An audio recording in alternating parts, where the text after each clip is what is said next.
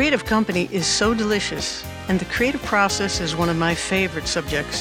How humans can create something out of nothing is wildly exciting to me. And one of the best ways I love to spend my time is writing and recording my songs. From rock to metal to jazz, Tim Donahue composes, he builds guitars, he builds fretless instruments, he makes harp guitars. He's innovative, creative, and kind. He's done film scores, he licenses his music all over the world. He performs, he teaches, he does clinics and seminars, and he's here today. Tim! Hi, can you hear me? I can hear you. Hello. Great, good. How are you? Oh my God, I'm great. When was the last time I saw you? 1982? Probably. And the last time we spoke in real time? Amazing. It's so nice to see you. Hello. Yeah, you look good, Lauren. Haven't changed a bit. You're probably still tall, still innovative, still cool, still making fretless instruments. Well, more than that, playing them, right? So. Right, you're playing them? Yeah. Oh God, yeah. Let's start at the beginning. But I mean, like, what happened in 1982? You must have fallen in love, and that's what brought you to Japan? Wow, going all that way back then. I don't even remember. No, actually, I knew so many Japanese people from Berkeley. Yeah. So of course, Kumiko. If you remember Kumiko, yeah. So I finished up the summer semester there and graduated in May before that, but I had to finish up to get the credits. So I stayed on, and she went back to Japan. Wow. So then as soon as I finished in August, I was in Japan. And by the way, today is the day that I came to Japan in 82. Oh my Today's the goodness. day. The day. Yeah. The actual day. Had you been to Japan prior? No. Oh my God, I don't even know where it was. No, I didn't even know where it was. But I mean, it was great because when I got here, there were so many great players that I met at Berkeley. They were already pros from Japan. I'm just killer players. If people are going to come to Berkeley from that far away, they're already good. They're great. And it was just probably for them to say that they went to Berkeley or something, but they could have taught there, Anyway, so I immediately got into a professional situation as soon as I got to Japan. And what was that situation? I was immediately in a recording at EMI Records. Like as soon as I got here, they wanted to do a solo album. Oh, right. You were a recording artist for them. Yeah. Still are. Well, they wanted me. Yeah, I still am. But this is before I signed their contract. This is 82, right? So. Right. Well, I know nothing about your story other than we were good friends. Really? You taught me how to set my intonation when I was a student, because we were both students. And right. You were in my senior recital. I think I did a couple of recordings for you on my TIAC in a side ensemble room once. But other than that, I really don't know very much at all. Certainly not anything that's happened since. So we've got a lot to talk about. Well, there's so much to talk about. I don't want to talk your ear off, but there's a whole nother world over here. I mean, that's why I've been here, because there's an actual music business, major labels. Oh God, I'm with the majors over here, and I don't think that would ever have happened in the States. Conducting the Philharmonic and doing all my music on a huge scale, and it's all under the radar. Oh my Berkeley God! has no idea. Why don't you tell them about it? I just don't. I don't really. You're the alumni news that put you on the cover of Berkeley Today, man. Yeah, I mean, God, yeah. I'm just not. Do they still buy CDs over there? Oh, sure. But All right, we got to all move to Japan, because that's where the music industry is. Well, it's been really supportive all these years. I mean, but I was in the studio for like 20 years. I barely came up for air, doing all my own work and supported in a huge way. And I just had to stop after the last album I put out, which is a while ago, because it was, I mean, stop, meaning I had to get out of the studio and start performing again. Because I was really, it was just too much. It's a wonderful, the dream come true. The dream came true, you know. But anyway, make a long story short. What was the dream and what dream came true? Well, you know, to be a recording artist and tour and have my own guitar brand and do all this stuff that I've all, you know, it all came true. So there's a drummer who recorded an album with me. His name is Mike Mangini, and I think he used to teach at Berkeley. He's in Dream Theater, and those are the guys that were on my album. That was the last time I was in your neck of the woods, and that was in, God, it was in 2004. Can you believe it? I haven't been back. You record drums in your place? Can you do that? I do. Yeah, I play drums too now. Yeah, you play everything. You're just amazing, amazing, Lauren, as I've always known. So tell me now. So I told you my story. So tell me your story. 82. What was it? I left for Japan. Yeah. And you were still there. Well, I had just finished. We had just done my senior recital. You played in it, and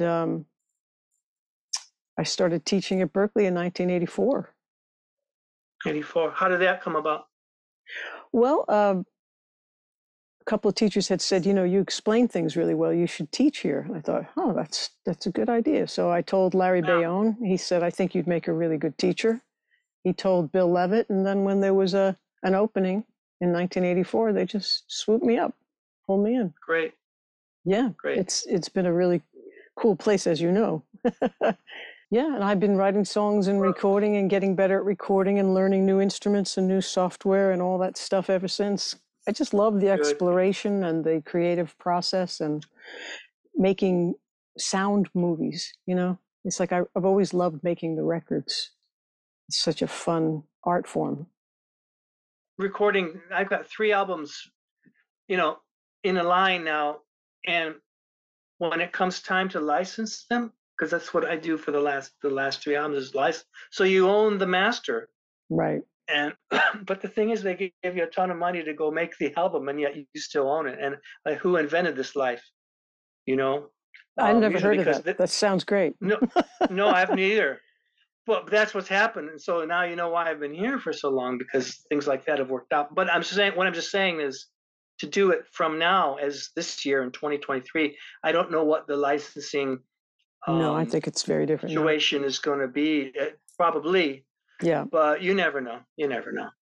Anyway, so where your albums, are you making actually CDs, or is it streaming, or how do you put out your music? It was both for years and years. Every once in a while, there's just a digital version of something instead of making them. But I think it's good to stop now, for sure. Most people stopped like 20 years ago because you know, people just want to stream stuff. So, but yeah, I have a ton of music out in the world. I love it. Oh, great. So much fun to make it. I mean, it's never, well, you're creative, see, and that's like, it's like a blood. It just, creativity, it's like a blood, right? It just circulates, and always something new, and it's great being in this field. Do the students coming in there now, let's say you can't read. If you can't read, can you get into Berkeley? Oh yeah. Most people can't. Most people can't read, and they haven't even kept reading as a big,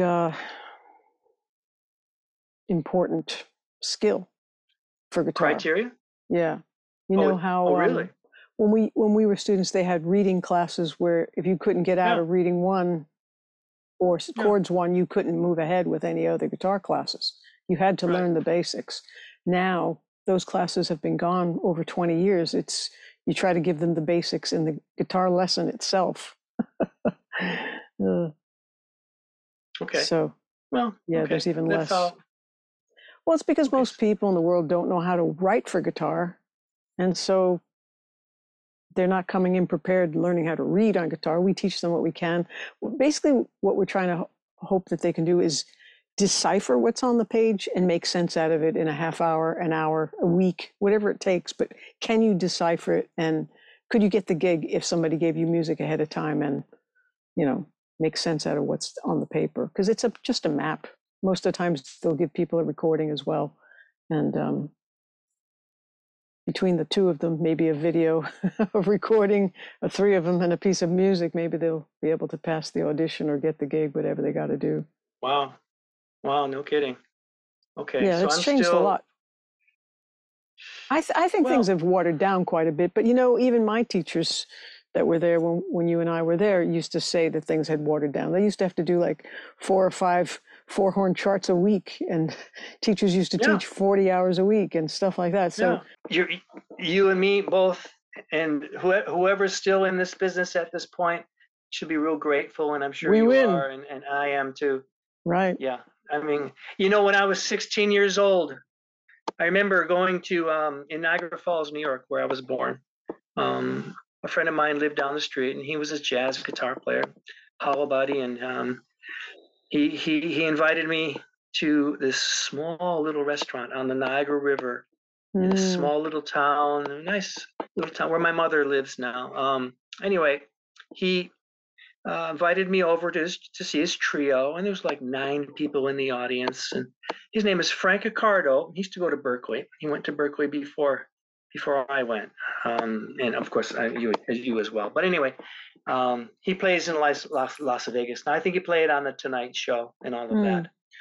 But I went to that restaurant and to see him play, and he had his trio, and he was doing standards, real super straight ahead jazz. And I was 16 years old, and I was rocking out, right? But he wanted me to come see him, but he also wanted me to come for another reason, and I didn't know what that was. So when I was sitting there watching the trio, I'm 16 years old. I shouldn't be there because they're serving alcohol. It was more of a right. club kind of thing. But anyway, this big guy dressed in black comes and sits next to me, and he's got this mustache and this beard and this black hat on. And he looks at me and says, "Hey, kid, what do you do?" And I said, "Well, I'm guitarist, And he says, "Oh, yeah?" He says, "Don't quit." He said 2 words. He said, "Don't quit." And wow, geez, why would he tell me this all of a sudden, right? And Right. I didn't know who he was, right? So anyway, Frank, after Frank takes a break, he meets this guy in the hug and all of this, and then the guy leaves.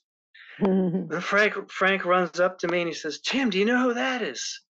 "No, that's Tommy Tedesco," right? Oh, And how sweet. yeah, Tommy Tedesco is from my hometown. He grew up with my grandmother, actually. They He lived came in to the same Berkeley in the neighborhood. 80s. He was wonderful. Yeah. Right, right. Well, anyway, I used to teach. I used to not teach. I gave seminars at Music Institute. I was giving playing, and they have the performance. Do you know what they do? Anyway, he was there when I went to do the seminars, and he had his office there. And he remembered So you. well, no, I just stopped in. No, he told Frank. He says, "Frank, when you come to LA, I'll set you up."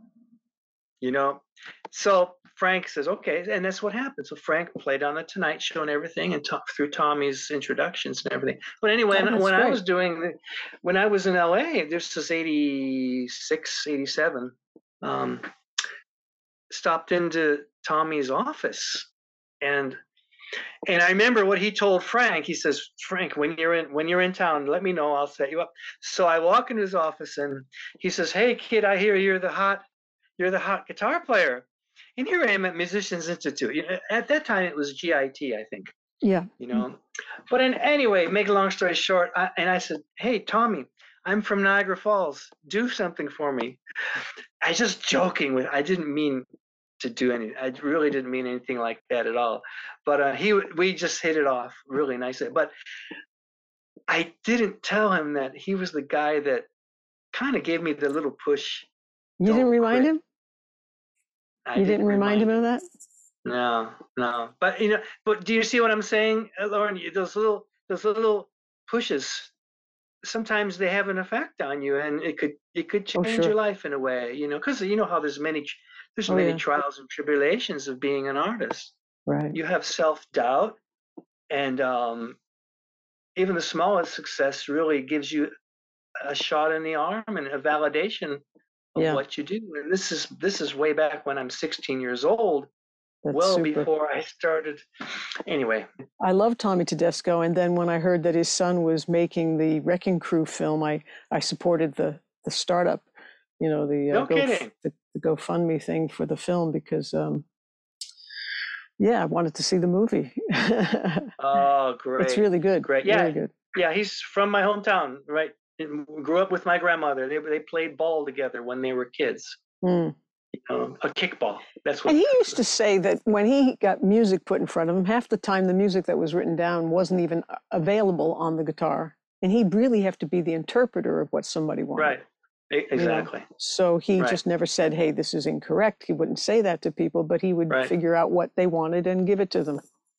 Right. And he was the guy. He Right. played on everything, kind of Right. like Carol Kay. I mean, she's just on everything. Right. It's Right. amazing. Right. Right. Those are good people to draw from that we have in our part of, not, I would say, so much of influence, but they're inspirational.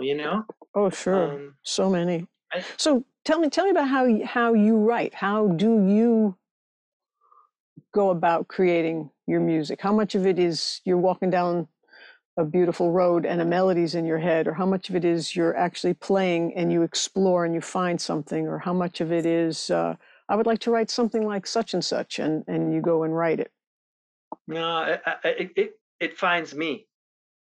Mm-hmm. It finds me. And it's also like being in a trance, because the minute I start thinking about it, that's when everything shuts down. So when it comes, and it really has come a lot, a lot. So that's one of the hardest things to teach is composition, because I can't say, oh, just let it come to you. And then students will be saying, hey, wait a minute, we're paying a lot to have this class, and you're telling us just let it come to you. So I can't say that, but that's the honest answer. The only problem is when you've got a deadline. Um, it's kind of you really have to have a leap of faith in a way, because you want to think about it and push it along to make it, Mm. be sure that you're going to have something by the deadline. And when Yeah. you're doing a film score, believe me, deadlines, this, but for people who are going to watch the video, maybe they might not know, the deadlines are like set in stone, and they want a masterpiece by tomorrow night. Right. So, I mean, that kind of pressure is kind of hard just in your heart to say, oh, it'll just come to me. Mm-hmm.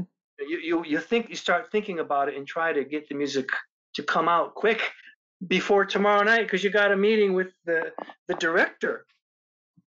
I mean, so this is the kind of pressure that's incredible, but they're two conflicting concepts, where there's pressure and you want to think about making the music, making even a basic melody, or letting it come. And so I'm of this other camp where the music just comes, and I don't know how to answer your question other than that. But you're okay with And not knowing. Like, you don't freak out. You've found a way to meet the deadlines. You've found a way, especially for your own music, to just allow the flow. Those are skills well, that a lot of people don't usually I'm have. doing my albums. I have the freedom, right, in that way. But when there is, for example, a movie score, or a television commercial, for example, thinking about it too much is a hindrance, and that's counterintuitive to what a student would want to learn. A plus B, you're going to get C, which is your masterpiece melody. I mean, it's an exaggeration, but it doesn't work that way. At least it doesn't work that way for me. And if I do make something as a process, if I do have a process, or I do follow a process just as a experimentation, if I do that, then the result is never on the level of what moves me. It Mm-hmm. never is. It'll be done for some. Maybe someone might think it's useful for something. If I have to do something like that, if I have to have a process, So like in a class, maybe for example, if we're going to write a melody, you know, and okay, we're going to start writing melodies and developing them and see how they work with different harmonies and all that. But I always tell my students there's a seed that you have to plant that I shouldn't say you have to plant because you can't plant it. It plants inside of you. And this kind of philosophical discussion is hard because, as I just said, students want to know A plus B equals C, this process. But at least there's some element of the mysteriousness that can be intriguing too for some. Hey man, I might have this. I guess it's talent. I don't want to say it's talent. I don't want to talk about myself and saying it's talent like that. But it might be considered a talent or a gift.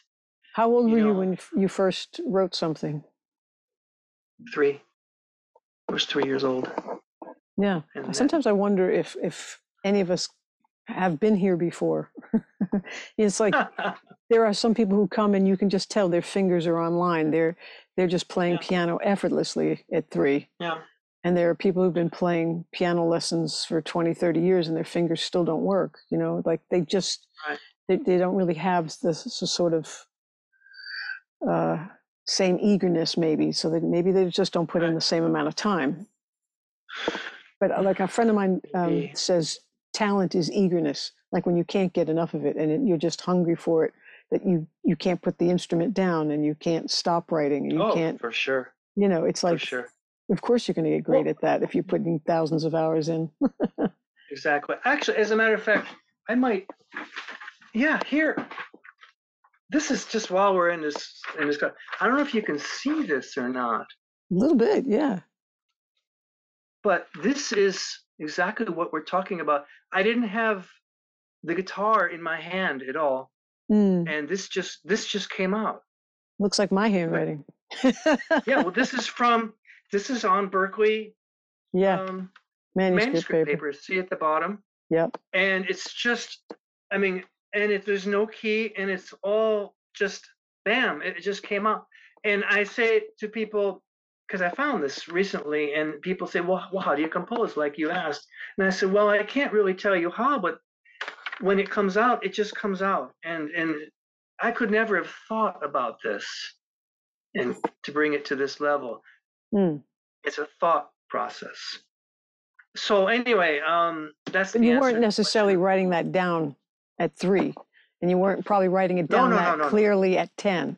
So you've learned some skills to get that out and to interpret it and to see the physical written down version of what you're actually hearing and feeling.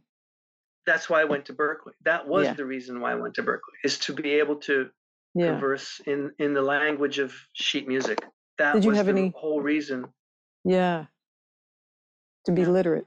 And then that's definitely what they love teaching is making us literate. To read and write the language. So glad I went to Berkeley.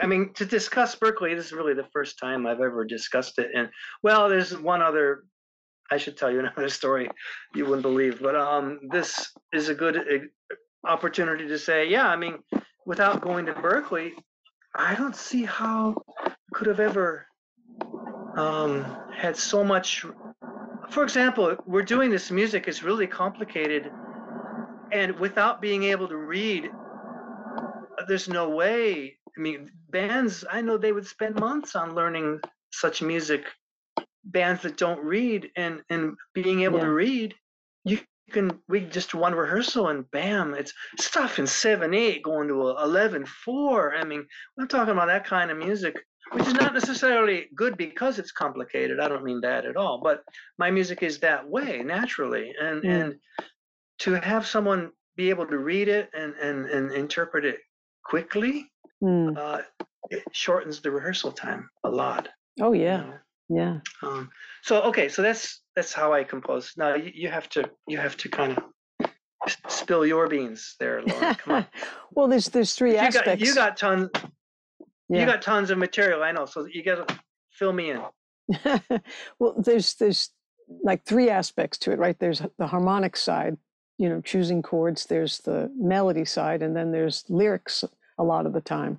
And each one, it almost requires different creative muscles in a sense, but it is all the same and sometimes comes all at once, and it comes all different ways. So very often, because the Beatles were such a great influence on me, the simple ways they talked about it sort of gave it to me in a simple way, So I started writing songs at 10 years old. I just thought I was making things up. If I had a melody in my head or if I found chords that I liked, I just put them in the orders that I liked. I didn't have to understand harmony.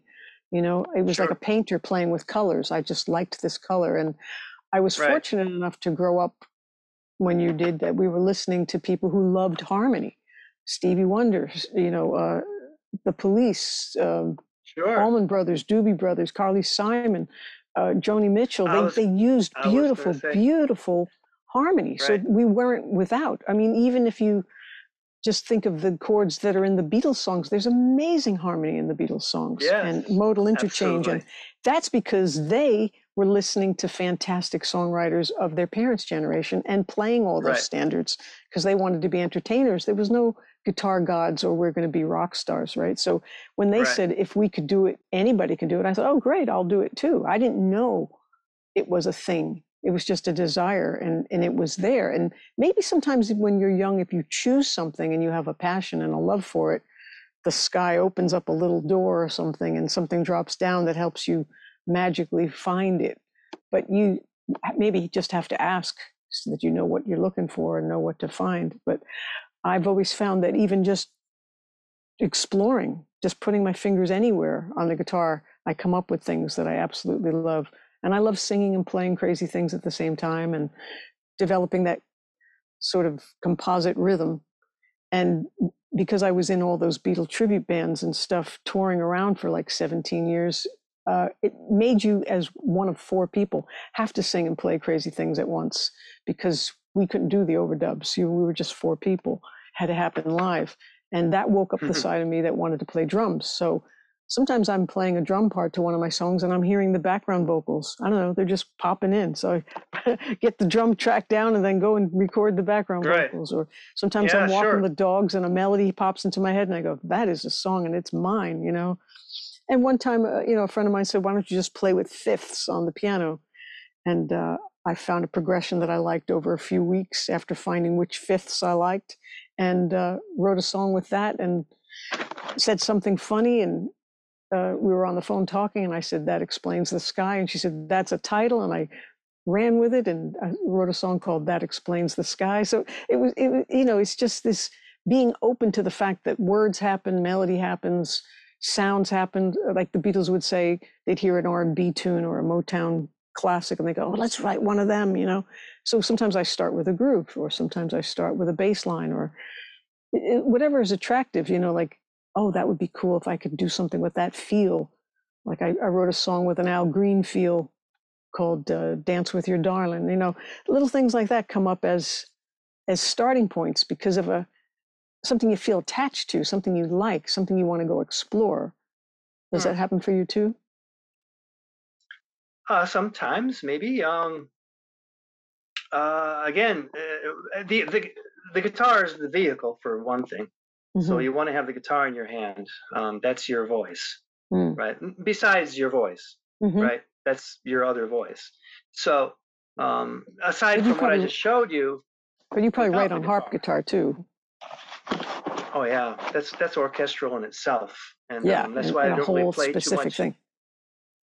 Yeah, but I mean, recently I've been doing, because I have new guitars that have been put out on the market recently, and they're 6-string. So I'm playing 6-string with frets again. Or fretless? With frets. Oh, cool. Yeah. So that's fresh for me.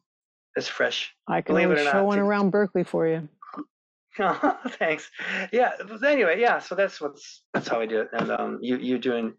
There's a connection there. You're saying to something, and as long as you got the guitar in your hand, but how do you remember that melody if you're walking down the street? Sometimes it happens to me. I might remember it, and I won't remember it when I get home. I mean, I'll think. I know. It'll come to me, and you kick yourself in the butt, saying, "Oh, I should have brought a hand recorder or something." Oh yeah, or your phone memo thing, But yeah, you just have to keep singing it. Right. Right, Yeah. exactly. Yeah. Because it'll go off into the ether, Yeah. you know.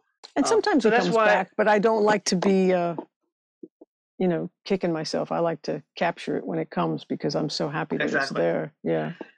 Lauren. It's a conveyor belt of music. Really, I tell my students that. And if you're open at the moment to catch something that is coming down, and it's almost like a meditation kind of Mm. thing. I don't want to use the word trance because that sounds too spooky, but it's like a trance.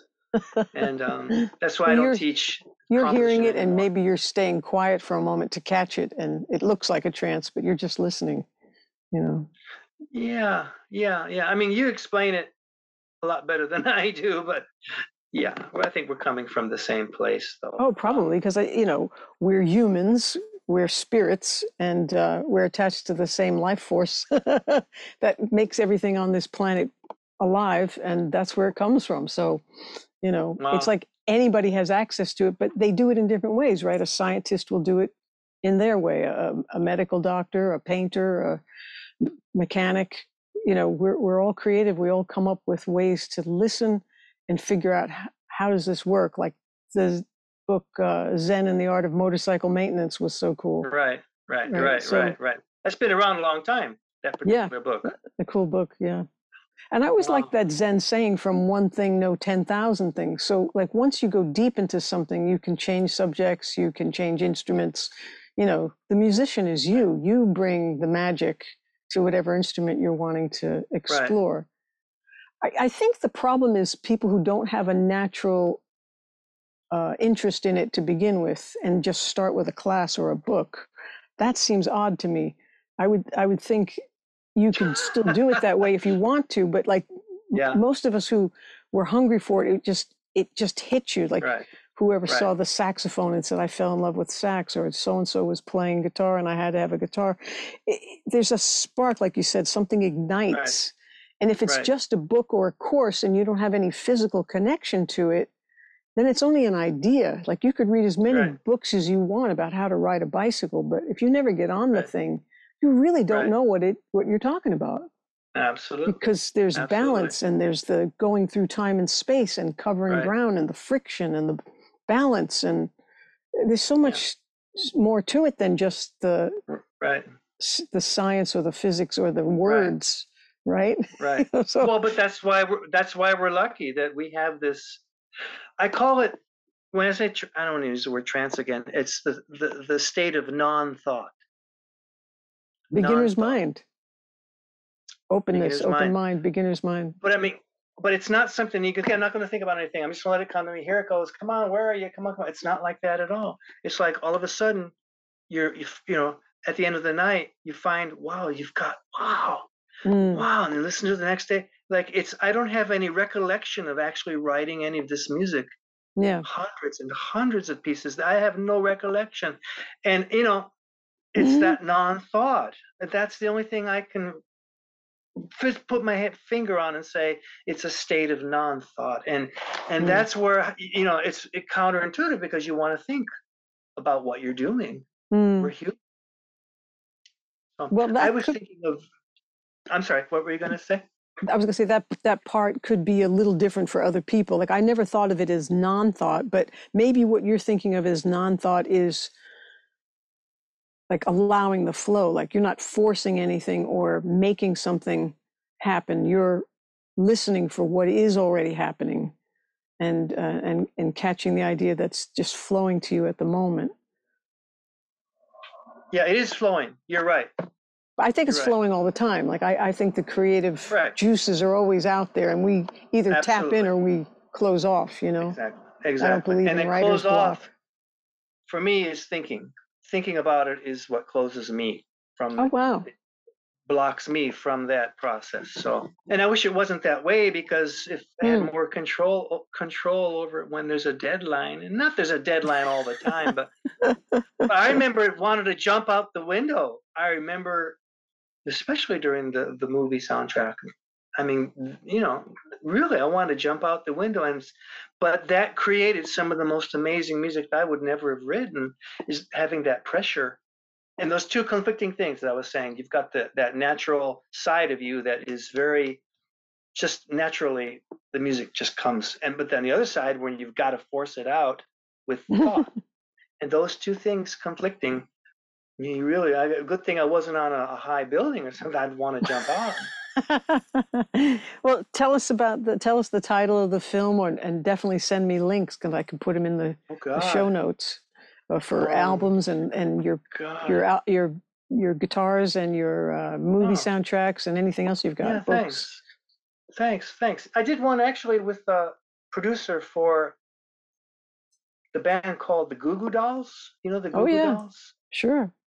As I just said, to be still being creative and and be doing it after all these years with the same fervor and innocence of creativity, because you get into the business side and, there's the entertainment side and there's the music business side. I completely separate the two. You got to, yeah. But everybody, mostly they call it the music business. But I can't imagine getting the kind of satisfaction and high of creating something that wow, this moves the hell out of me. That didn't exist before, yeah. Isn't that great? Yeah, that's the thing. It doesn't exist.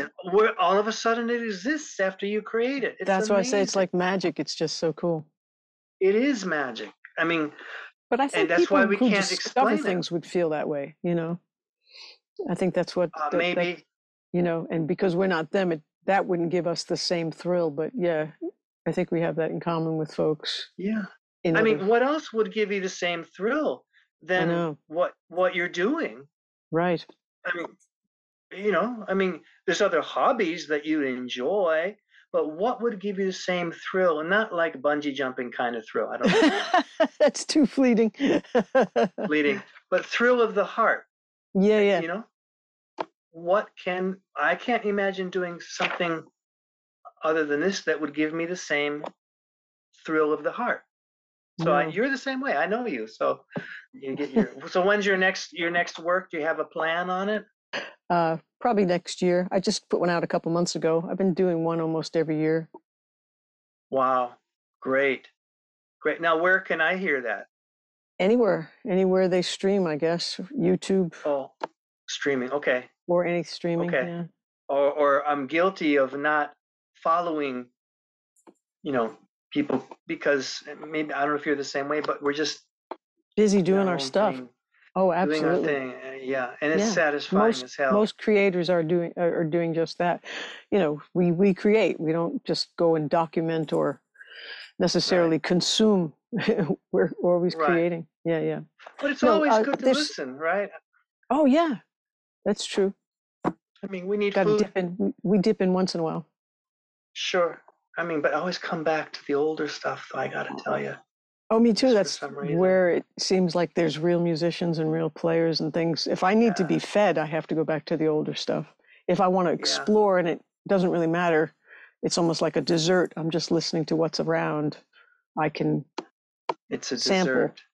I can sample, but I can't usually get fed on it.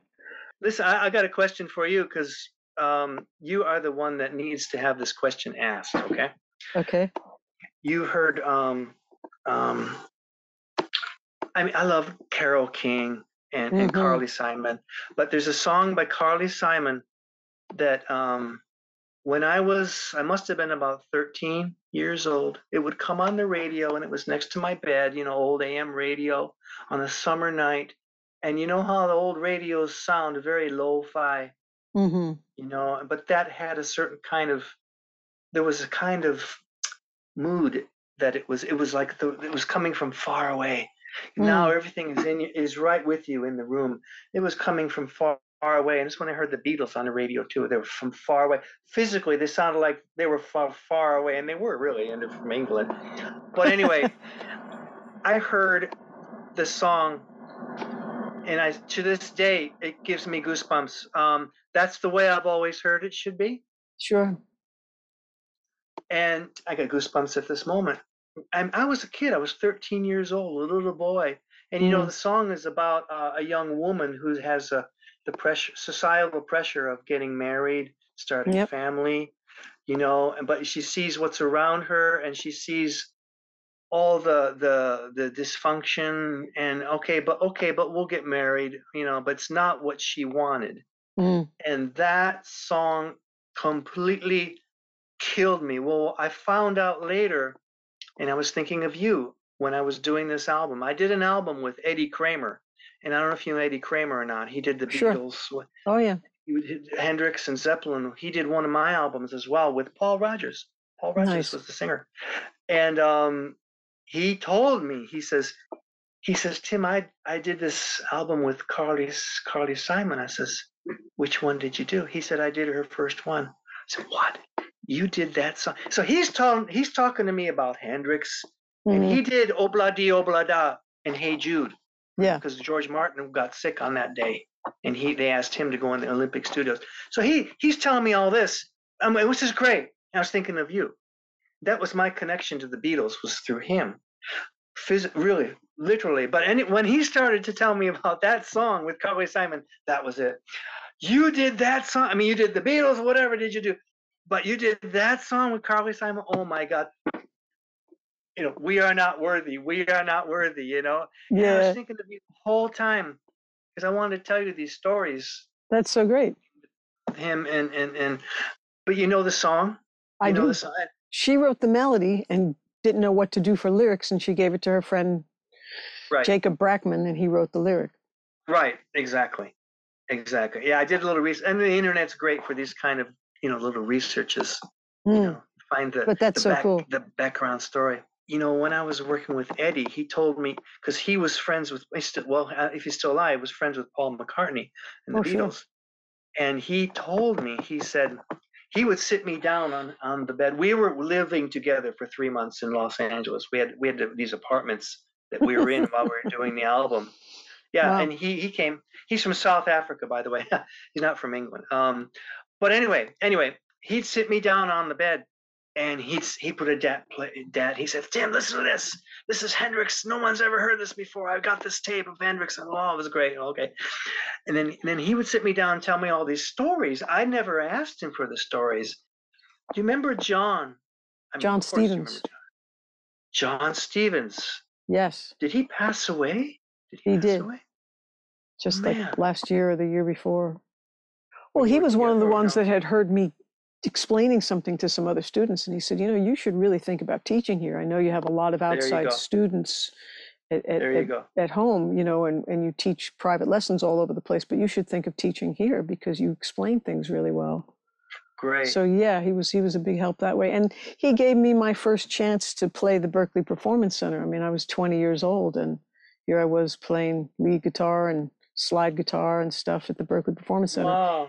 And he was also doing the very first rock and roll concert that ever happened at the Berklee Performance Center. And the place was packed, and all the programs got picked up and used. And they were surprised, because usually they always have a million programs left. But because this was filled with pictures of John Lennon celebrating his 40th birthday that October 1980, Really? everybody was psyched and happy, and the place was rocking and filled and jumping with Beatle fans. And we got to do our Beatle concert. It was awesome. 1980? Yeah. That was just a couple months before. Well, we were there in December, know. I think it was. Yeah. I never forget it, where I was. I was in the Boylston. And were we together? No, I was in my dorm room with a couple of friends, and one of them was Melissa Etheridge. She had just brought over a pizza at like 11 o'clock at night. Yeah. And then I got a call from John Stevens. The phones used to be in the hallway. And someone knocked on the door. I went to go get the phone, and they said John Lennon was just murdered, or he said it. And we just all fell apart. And it was like the evening had to end. It was like, everybody go home, because I can't get up off the floor. Oh my God! I mean, I just couldn't believe they were gunning down musicians. I just couldn't believe it. Right. I'll never forget. That was one of the days I'll never forget. I remember him meeting you in the cafeteria, by the way. When we first met, you mean? When we first met, and I think I was just some I think you thought I was crazy. I really think Oh, you really? thought I was nuts. Yeah, Why? Why? because I was kind of crazy. I don't. I just had this impression that, oh, she thinks I'm kind of crazy, and I think you were probably right. But I don't remember God, thinking that, but what made you think that I thought that? maybe I'm just thinking too much about what other people might think of. I mean, I was young. I was what, 19 or so. Yeah. Who knows? But I just thought that was the case. So that wasn't the case. That I thought you were crazy? No, I always thought you were super polite and kind, one of the nicest guys I knew there. Oh God, I think you're thinking of someone else there. Who's this other guy? Oh man, this is so great. I have all of this has been like suppressed all these years and never Yeah, have you're any prying open the top opportunity to now. talk. Oh my God, all great experiences without going there. I mean, and you must see it every day. You've got students coming from all around the world and they make their networks. I mean, that's what Berkeley's really great for, is the whole networking. And at that time, we didn't call it networking. We just did it, right? And that's why I'm here. Yeah. So I tell my students that too. I said, you go to Berkeley and you'll get more than just an education. I'm not a spokesman for Berkeley, but I told him, I said, listen, I wouldn't be sitting in this chair if I didn't go to Berkeley. Yeah, yeah, yeah. I remember you had a Gretsch guitar and you played so beautifully. Mm. The Gretsch. You still have the Gretsch? Yeah, I still Okay, have Gretches. great. I remember you played so fluently and eloquently is the word. I mean, really, and those are the things that you can't get online. We can't get this online. This kind of meaningful relationship. I mean, and when you're young, especially, Mm. those relationships are the ones that really do. I mean, stay. Yeah. I mean, so many people here. For 40 years, I've known them, and still, they're for some reason still the bedrock of you know good friends and through music and all of that. It's hard to get that online. Next year, I'm a guest professor at Fredonia State University of New York Cool. in their music program. I'm a guest professor. I'll be there for 2 months, Oh, wow. March and April. So no, I'm going back. So maybe I can swing by Berkeley and knock on your door and say hi, Yeah. and you can play me something in real time. In real time. It was really cool when you sent a student to come to Berkeley and you taught him how to play my Song for Susan on the harp guitar. That was a beautiful arrangement Yeah, you taught him. yeah. Oh, you remember that? Oh, Oh, thank you. yeah. I took a video of it and I think I have an audio of it too somewhere. But yeah, that was gorgeous. Great. And that was like what album was that? And which number album was that? That was way back, wasn't it? Way back. That's on an all instrumental guitar album of mine called Back to the Bone. Back to the Bone. That's right. Because you Yeah. sent me, and I gotta remember that I have them, but I don't have which one is like first.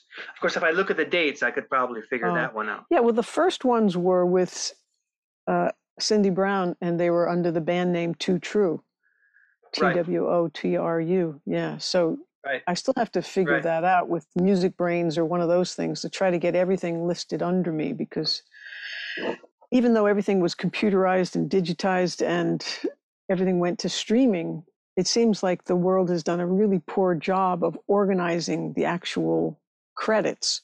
So nobody knows what goes with who and who goes with what, who was with what band. And even if your name is on it, they go, we don't know who wrote this. And it's like, what do you mean? My name is on it. I've produced it. I've engineered it.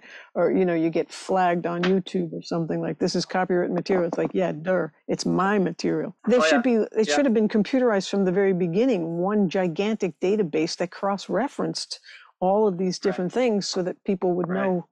Well, but the ones that you sent me, there was one that has a very bright, vivid of the Blast of cover. Love. Okay, I don't yeah, know. and That one's pretty colorful. yeah, it was really colorful, and I thought, wow, this is It wasn't psychedelic, but it had that nice, Oh, yeah, you kind of know, not really vibe. cartoonish, but colors. Yeah. Right. It was, yeah, I think that was around not anim 2012. Yeah. that's it. That's what, so exactly. Exactly. Here's a word of advice with licensing. Um, for some reason, I've been very fortunate licensing around the world. And it's been great because when you sign a licensing contract, there's an advance that's paid. Traditionally, there is an advance. You very rarely won't sign a licensing contract without an advance unless things have changed so much these days. I don't know. But anyway, it's been really good as far as upfront licensing, bam, and you license by country. Then I just on I just I don't search my work. Mm. Do not do that. I just don't want to. I don't want to see how bad things are pirated. Well, I just did about 2 weeks ago. And I haven't searched my stuff in years. Came up with Spotify. I don't know how many pieces are on Spotify. There's tons. There's like 3 or 4 albums. They're not. And as you just said, I own the masters, right? How could someone get on Spotify and copyright with the copy? Blatant, blatant piracy. And But it's not under your so name, or it is? the copyright is not under my name. Oh, well, CD Baby says they're the record label for me, but they're not. Feather Records is my No, label. They're just a distributor. But all no, those no, no, terms keep getting blurred, you know? no, no, no. What happens, Lauren, is this is a case where I've licensed this to an album Right. to let's say Italy, Yeah. which they'll take care of Europe, and then in America they'll take care of Canada and Europe, and each country has the territory of the license, as you know. Yeah. What happens is, and these are reputable labels. I mean, they're not small ones. They're reputable labels. So that's why I license them, and I'm fortunate to do so. But they sublicense it, and that gets sublicensed, and that gets sublicensed, and it gets so far away from the It's like original mortgages. license. Exactly. But what happens is the person at the end, the label at the end of the line, probably is some fly by night label that just wants to pay some small advance to the previous sub-licensed label to get their money. It's like a domino, and then bam, next thing you know, they blatantly say that they are the copyright holder on Spotify. So I contacted Spotify, and there's a big to do with this now because it's the principle. It's just the principle of blatant, Sure. Sure. outright stealing. The fact that someone would steal that from, and so the royalties, forget about seeing any royalties. That's why the advance is so important at the beginning. But Yeah. the sub-licensing upon sub-licensing is something that is happening. It's been happening to my albums for 20 years. Well, I'm sure it And I let, happens to everybody, but the problem is people aren't making money from the streaming anyway. You know, it's like well, highway robbery. That's why a lot of my now, friends don't put any of their stuff out in the world right, right, because they'd rather right. just sell it from their own website. Right, right, right. Well, I'm just saying that licensing is really has If you been want great, if you want has been great money up front, yeah. up front. But I mean, that It's might better interest than you. no money at all, I guess. Well, no, I mean, and it's quite lucrative in a way, because you got each country has their own But contract. So but but you but the might think about contract, that. well, I have many times, but it's not like uh any of it usually works. Are you talking about publishers, or are you talking about licensing No, companies, or are you talking about arms of no, EMI? It's like no, it's not just you call Italy. There's no, companies no, that no. I'm talking it's about record yeah, labels, direct to record labels. yeah. Publishing and all of that, that's another thing. Yeah. BMI, there's another one. I can't complain, but they Did you say BMI? BMI, yeah, Yeah, that's what all my yeah, stuff is in. With They've never done anything either. So yeah, yeah. I mean, that's another.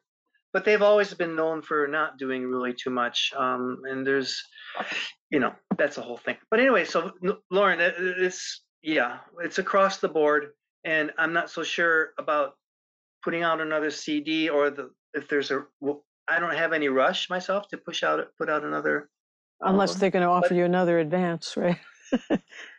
Well, that's the only reason I'll do it if I get an advance like that. But what I'm just saying is, I'm leading up to a point here. Instead of pressing the CDs, physical CDs, and I know there's streaming and everything, okay. But if I do put out something physically, some people are going back to records again. It's just like mind-boggling. I know. I heard of a guy putting out 1/4-inch tapes. He's selling 1/4-inch tapes of his album. Yes, and cassettes. There's people putting out cassettes. I couldn't believe it. Okay, that's fine. You might get a little kind of somewhat interest. But anyway, going back to I still have lots of cassettes of Among the Ruins, my very first album. It's a collector's item. People should buy it now. I believe it. I believe it, and keep it on cassette, and that's a great format. No, seriously. Well, I'm leading to somewhere here. I'm more interested in putting out something on USB stick.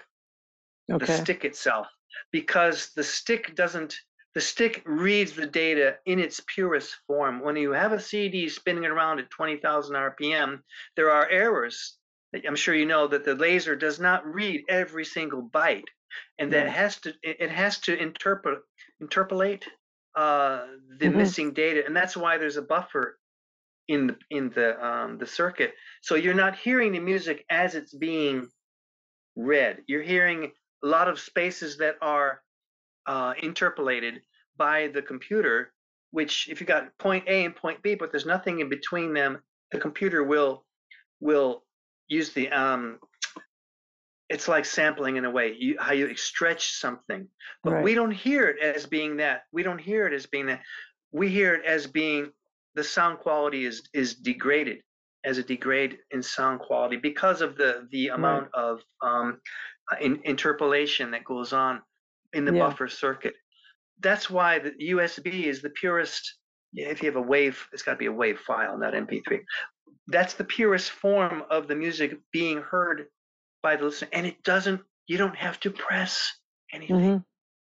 Things do not have to be pressed, and that's really interesting to me. You're not making them yourself at home. You're not making thousands and thousands of USB drives, so you can have those manufactured as well. Yes, disc makers. I'm sure you know disc makers. They have this USB form. I was just thinking of it, and I just looked it up one day, and sure enough, they have CD it there. Baby's been doing that for years too. The USB? Yeah. I think it's a great format, really. Well, all the streaming is lossless now too, but nobody's making money from those. You could at least sell your USBs. But are you getting physical? Yeah. No. I'm just thinking of that's a cool format. That you could sell at your shows. Sell at shows, or I just think it's so cool. And if I don't license anything, then that would be a physical format that I think would be really cool. You wouldn't license USBs. You license the master, and they, you know what I'm saying? They press whatever they want. Yeah, isn't it cool? I just that is cool. Yeah, well, I like the idea of good sound. Always want good sound. Yeah, your acoustic guitar especially sounded great. Now I can't recall offhand what album it was, but there was, because your albums have a mixture of a lot of different things, guitar styles and sounds. You're like the archive of all the guitar sounds in the world. Your music. But there's the one album that had the acoustic. So I have to plead guilty for not knowing the name. But there was an album that the acoustic guitar sounded really good. Thanks. Where it hit me like, wow, it's a great.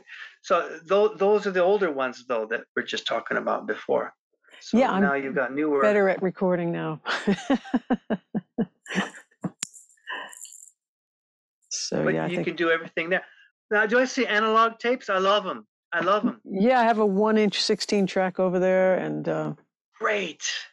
You know, Great. it's fun sometimes to just go through that as I go to Logic, but I could do a hybrid thing or a digital thing or just all tape.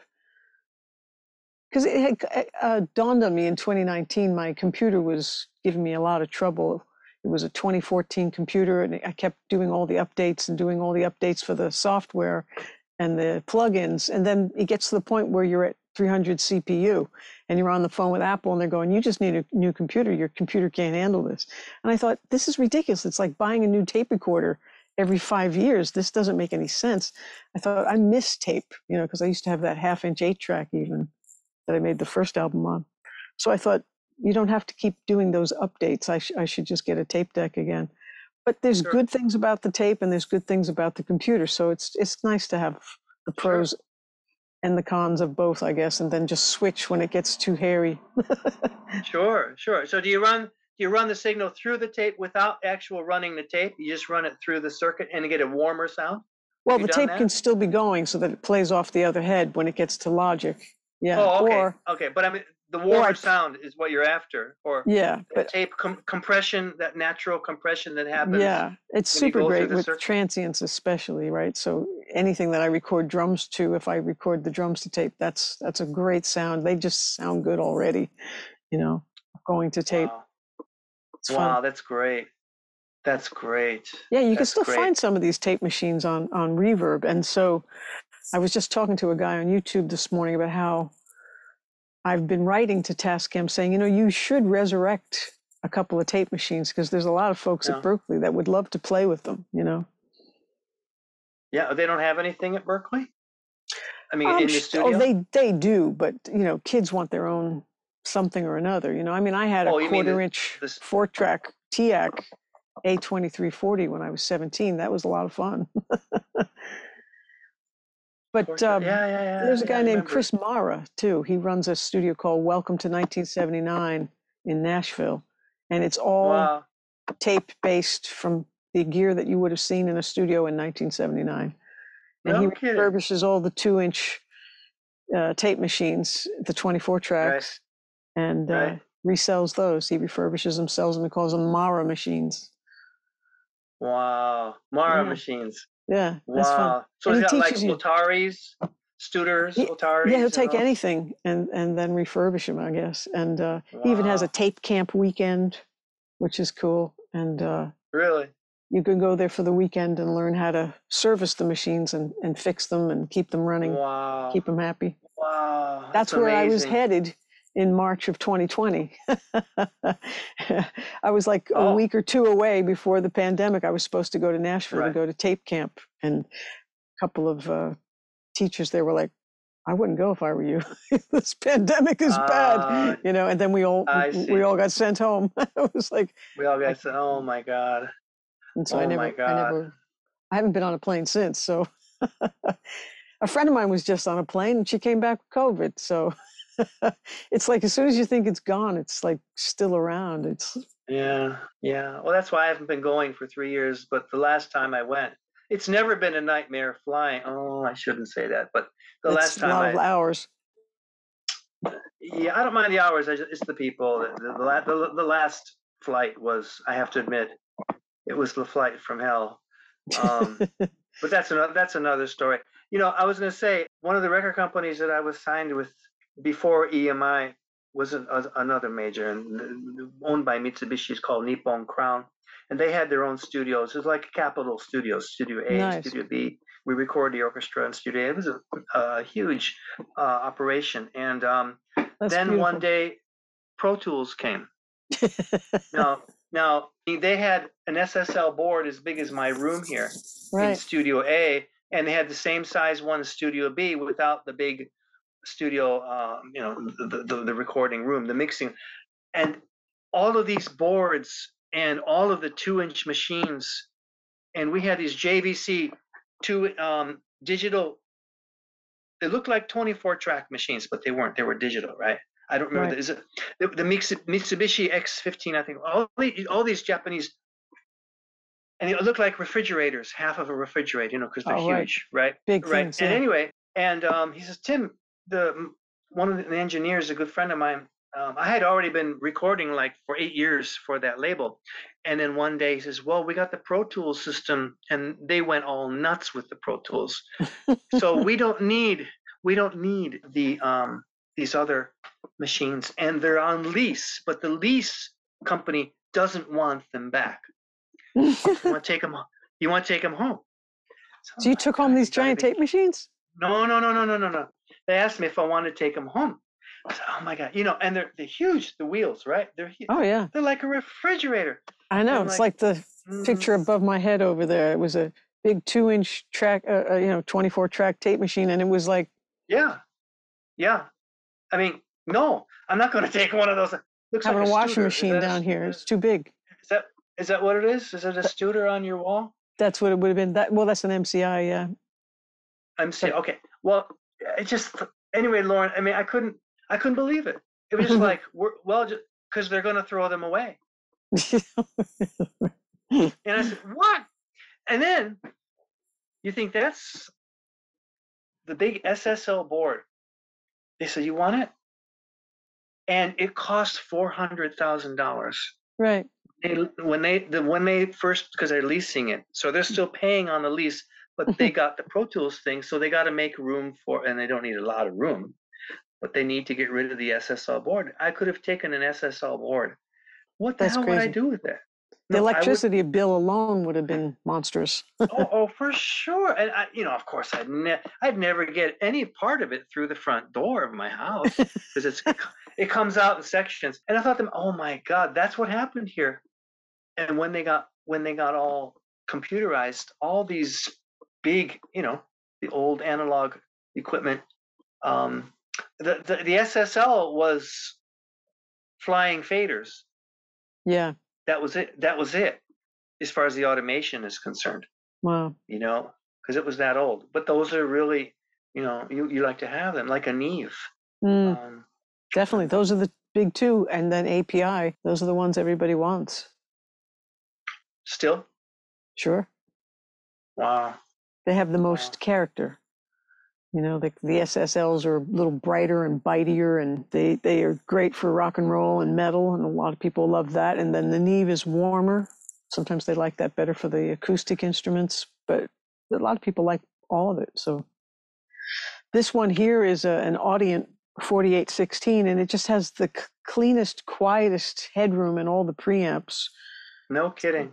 4816. So there's 16 channels, and I had a bunch of external preamps that I could put 12 mics in around my drum set or whatever, but this is easier and a lot of fun. I just missed faders, and I wanted to play with more buttons and knobs again, because I felt like the mixer was the fun part of mixing, and that they had taken that away, but now I've gotten so fast in the box, I'm like, how much do I really need this mixer? So I've only had it a couple of years, and I'm looking for new ways to always incorporate it or use it and have fun with it. And when I'm done having fun with it, it can move along.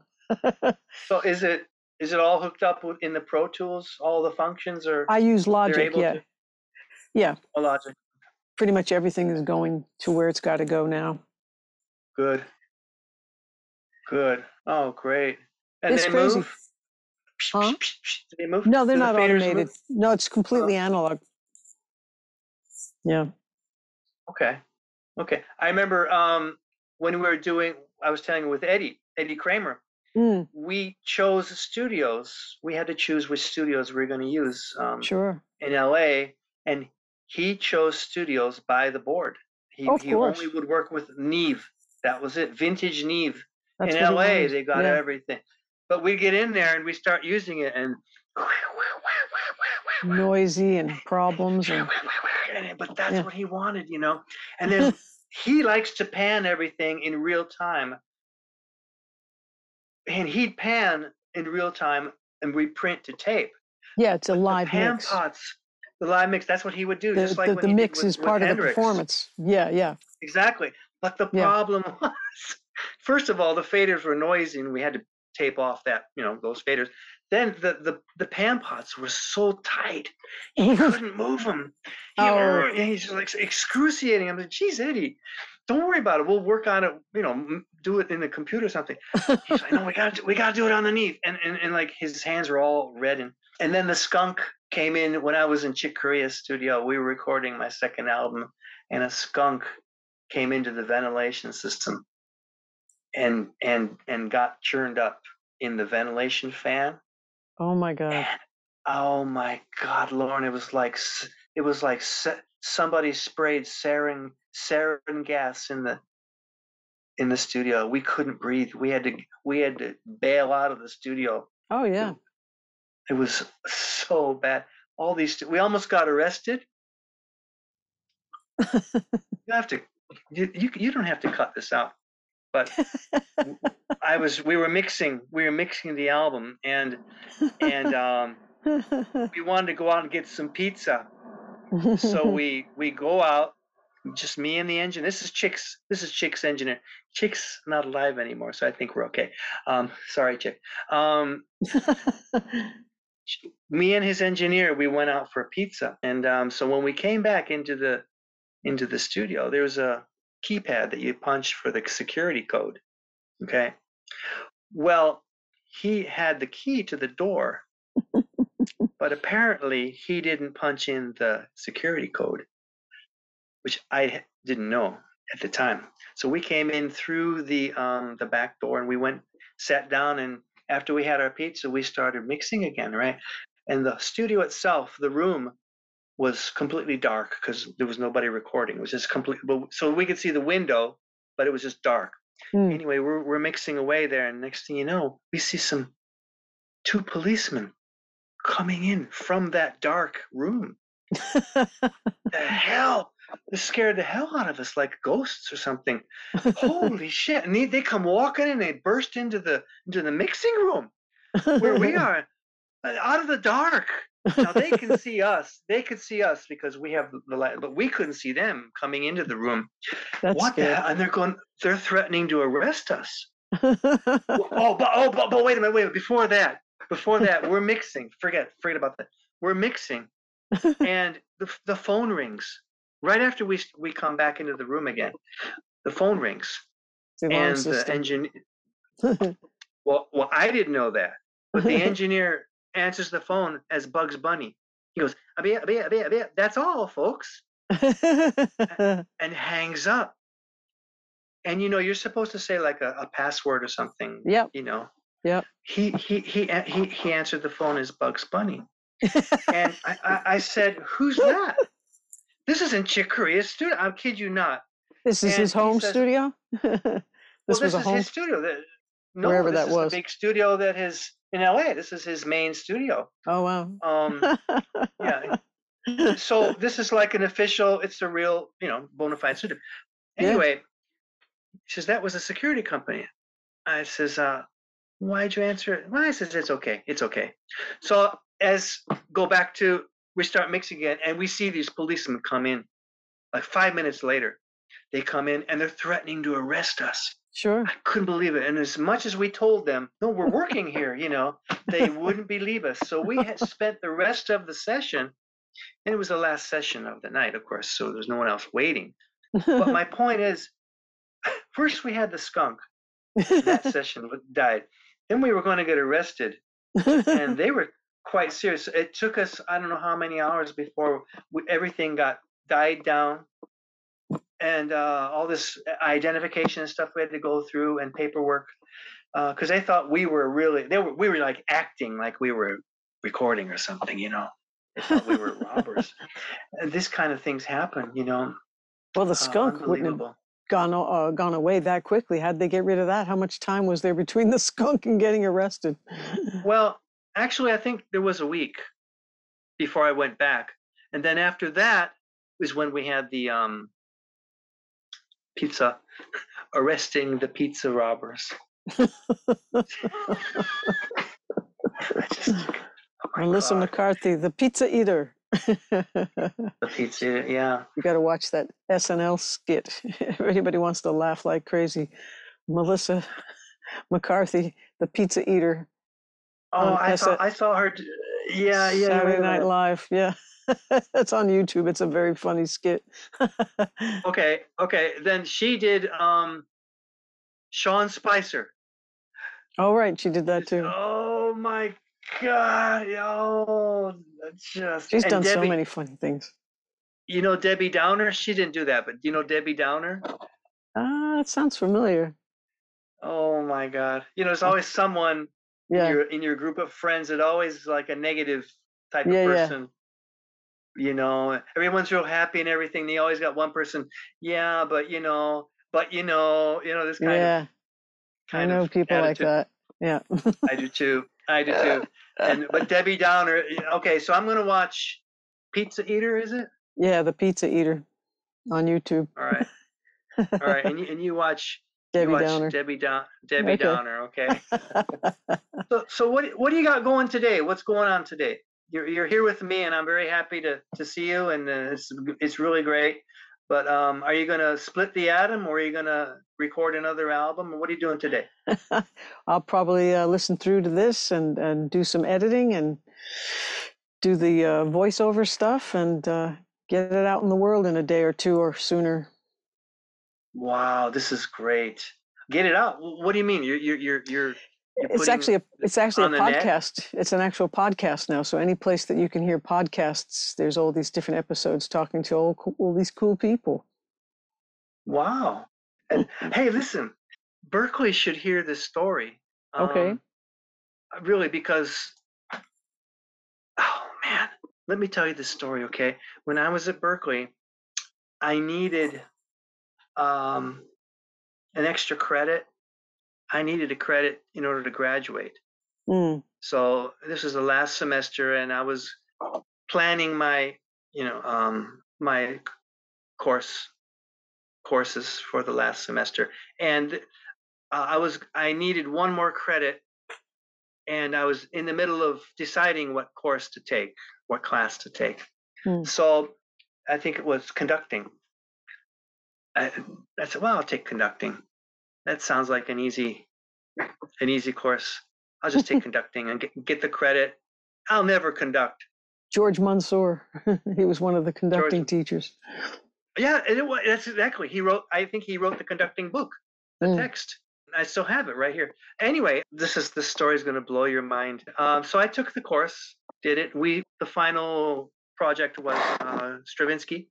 It wasn't the Rite of Spring. It was Madrid, which is a shorter, ridiculous piece. Every other measure is an odd time signature, and it was great. We're conducting it, so it was great. Anyway, I finished that, graduated September 15th. Today, I graduated at the end of August, right? The summer. And 2 weeks later, I'm in Japan. Okay, fine. You know the rest of the story. I'm here. Well, when I was signed to the first record company here, we did my first album for them, and it went really well. Then they got this movie soundtrack from this opportunity to do a movie soundtrack, and the producer for this movie heard my first album, and he wanted me to score this movie. I don't know what he heard on my first album, because there was nothing on that album that had anything to do with what he was doing in this movie. But this movie was a big, major motion picture that got a lot of Mm. hype, because it was a book that had won like the Pulitzer Prize here. It was this thick Harry Potter suspense thriller of a book that Cool. became a big thing in Japan. So they're going to do the movie, right? Okay. Cool. Make a long story short, they wanted me to score the film. So what do you want? What do you want? I says, okay, if I'm going to do it, I need, and it's whatever I wanted. You know, they had a budget. I could buy this house for the amount of budget that we used. That's I want great. the Tokyo Philharmonic. I Mm-hmm. want horns. I want everything, and I'll score it out. I took scoring at Berkeley, one class. Mm. Wait a minute. I'm not telling you the truth. I lied just there. Wait a minute. We recorded my record company wants to have the CD, the soundtrack on CD, so they're selling their artist with the movie. You know how the tie-up goes. You got the Titanic soundtrack on CD with the actual movie. Sure. Well, we had to record the soundtrack CD well in advance of the music that actually went into the film. And you know what the reason was? 3 months in advance, we got to finish the recording and get the song. Everything has to be edited and everything because the printer needs 2 months. The printer.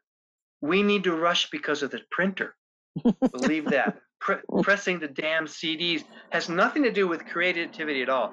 The printing company needs it well in advance. Okay. All right. Okay. So we did that. So all this time, when there's certain deadlines that I was talking about before that they want you to meet, because as they're planning the music or as I'm coming up with the music, the movie's being filmed at the same time. So you're not seeing anything. You just have the script to work with, and everything's going on a parallel track. And that's the way a lot of movies are. The music is being written before there's actually anything to see, and then you'll get bits and pieces of the film, which they're called rushes. Right. You've probably heard the word, and they're rushing it to the composer to see what's actually going to be on the film. Anyway, the point being, we had to make the CD quickly, so we recorded most of the parts for the CD first, and spent 2 weeks in the studio, and it was very intense, and it was fine. I finished on a Tuesday night, 1 o'clock in the morning. We're sitting there in the mixing room. Oh, it worked out great. Yeah, we got some great music. Oh, now the Tokyo Philharmonic is coming on that following Friday to do the string parts and the orchestral stuff. And all this time, this had been 2 months of me composing. All this time, I was under the assumption that there was an orchestrator. I thought that everything was all scored out and just I'm going You to didn't come in ask on for an Friday orchestrator. well, the reason I'm saying this is because sitting there at 1 o'clock in the morning, I had Wednesday and Thursday off. Now we've been recording straight for 2 weeks. Wednesday and Thursday is off finally, and I'll come in on Friday and finish the rest of the album. So anyway, we're sitting there, and they say, "Well, Tim, so you've got the score almost done?" And I'm going, "What?" I couldn't believe it. I was shitting bricks because Lauren, there's not one day of leeway that the music can be late. If the music is late by one day, everything will get shifted, and all the money that they spend on the advertising, the TV, the magazine, the newspapers, the radio, thousands of dollars, because the date of the release of the movie can't be met, it's all on my shoulders. And it was a huge pressure that I felt. So anyway, you got the score ready to go, and I'm going, oh, I'm shitting bricks. I go, yeah, it's ready to go. Holy shit! I flew back home. Takes 2 hours to drive from Tokyo to my home here. Got home like 3 in the morning, right? I woke up at like the first thing crack of dawn. Went to the local music store, bought some score paper, the large score paper, and fortunately they had it. I couldn't believe it. I was really lucky. I bought the frickin' score paper, and Lauren, I wrote, and wrote. I whipped out my notes from Berkeley. Berkeley, are you listening? I wrote. I took my notes, all these handwritten notes, that we had. They had those thin, no soft. They weren't hardcover books, or they weren't even. They were just paper copies of the textbooks right. in They were those like days. workbooks, yeah. They were like workbooks. And whipped them out, all my notes, and I just scored away. Wow. Scored away. I had my guitar in my hand. I didn't play piano. And I tried to get the voicings using the both hands. And I scored from Wednesday morning until Friday morning, and I didn't sleep. And I was a zombie. The only thing was, I had to score 3 full pieces for the orchestra. not just one, and two for the orchestra and my band, because we're going to rehearse two more pieces that go on the album. We had to have the band, my harp guitar parts. Anyway, all this music had to be done within 2 days. Oh my So God. I just scored the hell out of it, and it's all a blur. The only thing was that was in an apartment, and I was moving to my new house, this house, on the Thursday. So I just closed the door, my sliding Japanese doors, I closed the doors, and the movers came, and I just scored away. And it was like I was on automatic pilot. Wow. Scored away. And I would open up the door to go to the men's room or something, or I'd go to grab a bite to eat. There was only a refrigerator and my little futon. That was the only thing that was left. It was so surreal. And I just would eat something. I might rest an hour or something, and then come back and just score. Friday morning comes along. I got to be at the studio at 11 o'clock, and it takes me 2 hours to drive there. 8 o'clock, I wake up. Oh my God, I forgot to do the two harp guitar pieces that the orchestra is going to play. Just scored like crazy.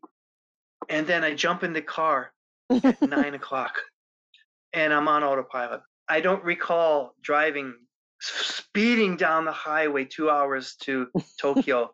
I have no recollection. But what I do have a recollection is I had to get there at 11 o'clock, because when you write the score, the parts have to be written out for all the orchestra members.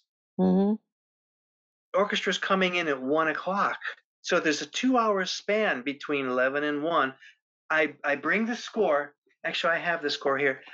And I have to hand it off to these. There's a company that actually will score out the parts in a short amount of time. They must have a whole bunch of staff, and it must cost a lot of money. But you give them the score, and they'll write all the parts out.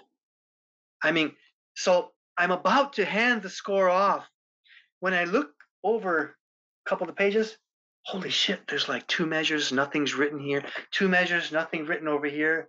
2 measures, nothing. 4 measures. Holy shit. So I jump into the closet with a pencil and I fill them in. Now, I'm shitting bricks, because this is a major movie, and here it is all on my shoulders. And it's all in the back of my mind, Lauren. So anyway, I come out of the closet and I hand him the score. It's like this thick. And 1 o'clock, they're going to come back with the parts. Thank you and good night. In that time, in between 11 and 1, I have not played the harp guitar, these parts, these complicated parts. We're going to be recording them after the orchestra. I jump into the closet, the studio's closet, and I start practicing. Don't let anybody see that I'm practicing, right? Anyway, 1 o'clock comes around. This is where the story gets fun. I hope there are some Berklee students listening to this. We're sitting there at the control, and there's the big SSL board. So there's 4 of us sitting there.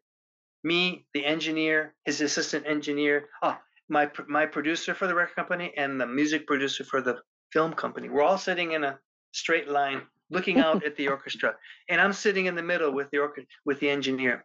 And it's 1 o'clock, and I'm going, I don't see the conductor. Where's the conductor? And everyone looks at me like, That would be you. Holy shit, are you kidding me? What?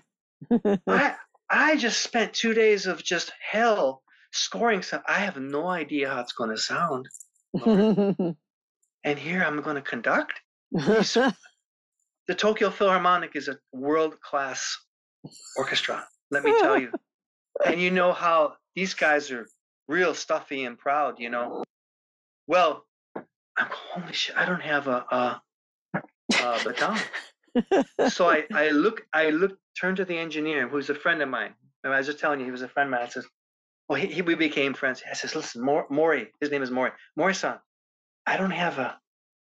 He says, don't worry, I'll be right back. He runs into the supply room, comes out with a boom box, and he rips the antenna off. Here's your baton. A boombox. Thanks. I swear to God. So I go out An into antenna. the main room there, and you can hear everybody tuning up. And I'm shitting bullets, Lauren. And I get up there on the podium. I have no idea how this is going to sound. And again, remember, this can't go late. We don't have an extra day to do any more fixing. We don't have the time. And they're gonna kill me. The record company will kill me. And they're putting all this trust in their artists, and all this money. It was $120,000 for this album. This with the orchestra. That's how much it costs. And that was at my disposal. It would have gone down the tubes, you see. So I start the first piece. I start conducting. And it's beautiful. Wow. It was beautiful. I've never heard such. My God, did I write this? And all that weight went off my shoulders. Oh, you that's see? great. And I started to cry. It was unbelievable, and it was beautiful. And then we That's stopped awesome. midway through, because this was the rehearsal. We stopped midway through, and there were some places that they fixed. They said you might want to raise this up a little. I took one scoring class at Berklee. I was fortunate enough to keep those notes. Mm. And I was pulling my hair out. This is not the way I want to score a movie, this kind of ridiculous situation. But I did it. And thank God I had taken that conducting course. Wow. And that saved the whole thing. And I conducted with an antenna. How soon was it from an antenna? How soon was this gig from your leaving Berklee? Because that stuff was still in your mind, perhaps, or you had to pull out the notes. No, I have them right here. I could show them. They're still there. I still got them stacked up. This was in 1995, and I graduated in 82. Oh, my God. So anyway, the best part of the story is one little last piece I'll tell you. That's my baton from Berklee. Now you have a real one. That was the one I used at Berklee, right, when I took the course. Oh, right. My father found it in the attic that's a couple funny. years ago. And I said, "Oh, Dad, I wish I had this when I was doing the soundtrack." Yeah. But anyway, Lauren, this is, and I keep it here to remind me. You never know. You never know what you might need in the future. I tell my students this story because you never know what you might need. I want to be a guitar player. Yeah, everyone wants to be the guitar player or whatever you want to be. But then branch out, because again, this story is a huge success, and they loved it. They loved the music. They really, really, it was fantastic. A big success. But the best part of the story is the climax of the movie was the last piece that I was conducting. And it was sounding, it was like Wagner. It was dark and heavy. Wow. And I added fretless guitar onto it afterwards. You have to hear it. Yeah. It was beautiful. But anyway, it's coming to this climax.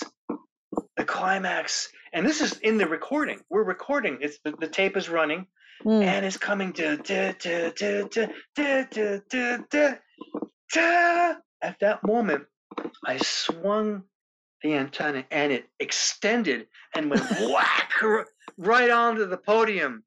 Whack, and everyone's looking. Hey, and these guys, as I told you, they're the old stuffy pride. And they have every right to be, because they were incredible players. But them being conducted by a guy with an antenna, a foreigner with an antenna, Lauren, I tell you, the look on their face, first it was like, but then they started bursting out laughing, because you can only laugh. The only thing is, the music is this dark, intense, climactic, the end of the movie, and it was a suspense. This whole thing was incredible. But anyway, that's my story. So do you think that has some meaning for students who go to Berklee and think about, Absolutely. You never know what will happen in the future. Absolutely. Yeah. That's I'm awesome. sorry it was so long, but all that weight came off of my shoulders, and it was going to be it was going to be okay. And you know what? The director was this big famous director in Japan. Now we're in another world over here. Mm, Over there, you got Spielberg and everyone, all these guys that everybody knows. Over here, they have their own people. They're not as worldwide, but they're artists just like everyone else. Good mm. producers. This movie director, he was a really well-known director at that time, and all the way up until he died last year. Oh, Now, he died last year, so he was like somewhat of an icon in the Japanese movie thing. And all this time, you know, people had said to me during the premiere, when I went to the premiere, they said, because the movie was so dark, my goal was to balance the heavy darkness with beauty. mm, That was a goal that was in my mind. I mean, the music had to come down, as we mm, talked about, but there was a goal of balancing this dark. I didn't see the film, as I told you, because they were shooting it as we were filming. But mm. the script is like that. It's a book. I knew what the story was very much about. It was a dark story. Anyway, during the premiere, the people were coming up saying, "Tim, your music saved the film." Oh, And I was definitely. like, no, I was like, sure. I didn't believe a word. I just thought people were being nice. You know, I don't mean to be cynical or anything, or not, or disbelieving. I just didn't have that much confidence in the music, to be honest with you, because it was under such pressure. Mm. But And you couldn't it tell was from being in it that deeply with that so little sleep. You had to get some distance ex- on it. exactly. Well, I'd been writing the music, right? I had been writing it for a month, Oh, but true. the finished product, I didn't really think it was my best. It could have been better. As I think everybody says that when they do something like that. But anyway, all these years, this is in '95. All these years, in my mind and in my heart, I just think that they were just being kind to me. Oh, Well, the director died last year, and this past June, they had a memorial remembrance ceremony where he's done a lot of films. Of course, that's his thing, right? He's famous for his films, and all the actors and all these people from the industry were invited to go and pay tribute. They had a big picture of him on in front with the flowers. mm. He's it's like a funeral almost, but it's more of a banquet party. Well, anyway, they invited me to go, and I was shocked. I said, "Wow, they invited me? Wow, I just did that one film with him." Anyway, I get there, and everyone's real kind and everything, and they had big panels of this films all around the banquet hall, and there's the one that I did. They actually had a copy of the script there too, which is kind of unique because you can't normally see that. But they had that. Anyway, when the head of they're on strike now. The String Actors Guild, Oh, SAG, right. I think it is.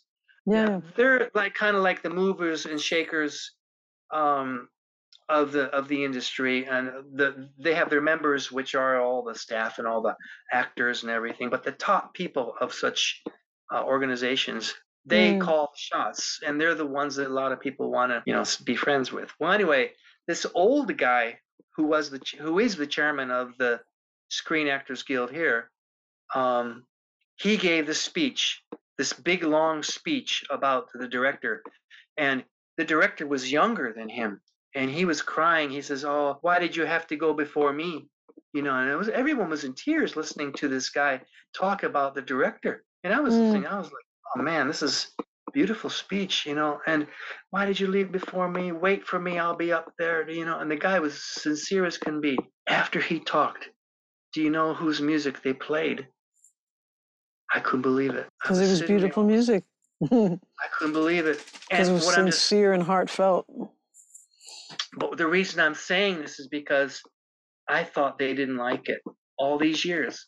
I thought Mm. that they were just being nice to me, that we finished the movie, and really, I didn't have any confidence in it. And that was that piece that I just told you about, the Wagner piece. Mm. They played that, and they played some of the other ones as well in the hall, and that validated all of that, like Absolutely. Um, what's the word?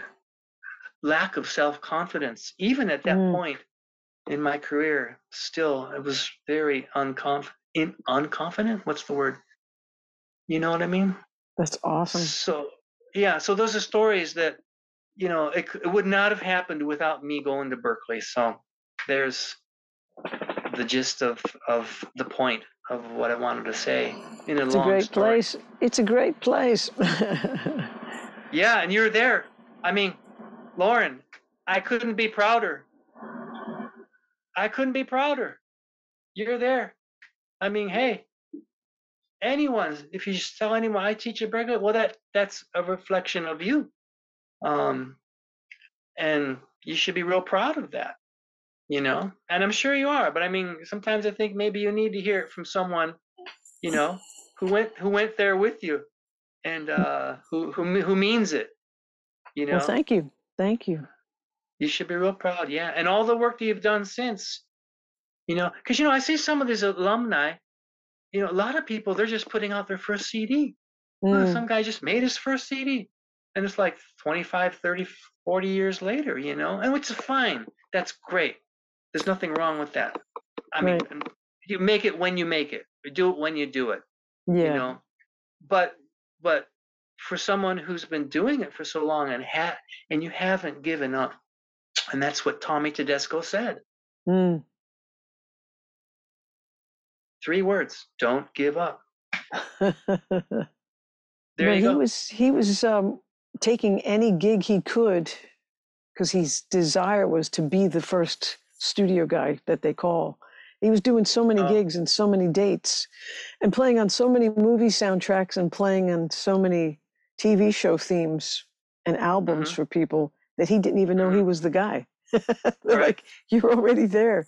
You've done it. right, So his don't give up right, translated into just keep saying yes and do as many things as you could. He was so busy he didn't even realize he had managed it. right, right. It's so great. I mean, because he was a great teacher too, in not in that as far as guitar is concerned, but as far as getting along in the industry, especially the studio scene. It's just what you're Mm, saying is you keep doing it, and he lived that philosophy of not giving up. yeah. Um, now, I don't know But how you're, many people he tells that, but that's what he said, and that's what you're doing the thing. I mean, not giving up. I think it's something to be said about that, to find that direction in life, you know, and and do it. Just do it because it's the right thing to do is to keep doing it. You know, um, it's hard though, right? I mean, you have self doubt. I don't know about you, but I have self doubt. No matter how many albums I make, I still have self doubt. oh, You definitely. know, Yeah. Well, that's why your story's so amazing, not only for the Berkeley side of it, but the fact that you were feeling so much pressure and that you also had so right, much self-doubt, as you say, like, is this going to work? How's this going to sound? And right, to be right, validated is very right, helpful. And I right, think right, right. everybody who really cares about what they're doing has a moment of, is this going to work? I don't know how this is going to turn out. It's that unknown Absolutely. that is really scary for any artist. Absolutely. Exactly. And you never know when that validation will come. How could I have known that 25 years later, going to the director's funeral, remembrance ceremony, that this would occur? This, and it completely, that was another thing lifted off my shoulder, That's awesome. right? It really is. So, I mean, again, I was able to do that because it's Berkeley. I mean, Yeah. Berkeley, you're getting plugs left and right here.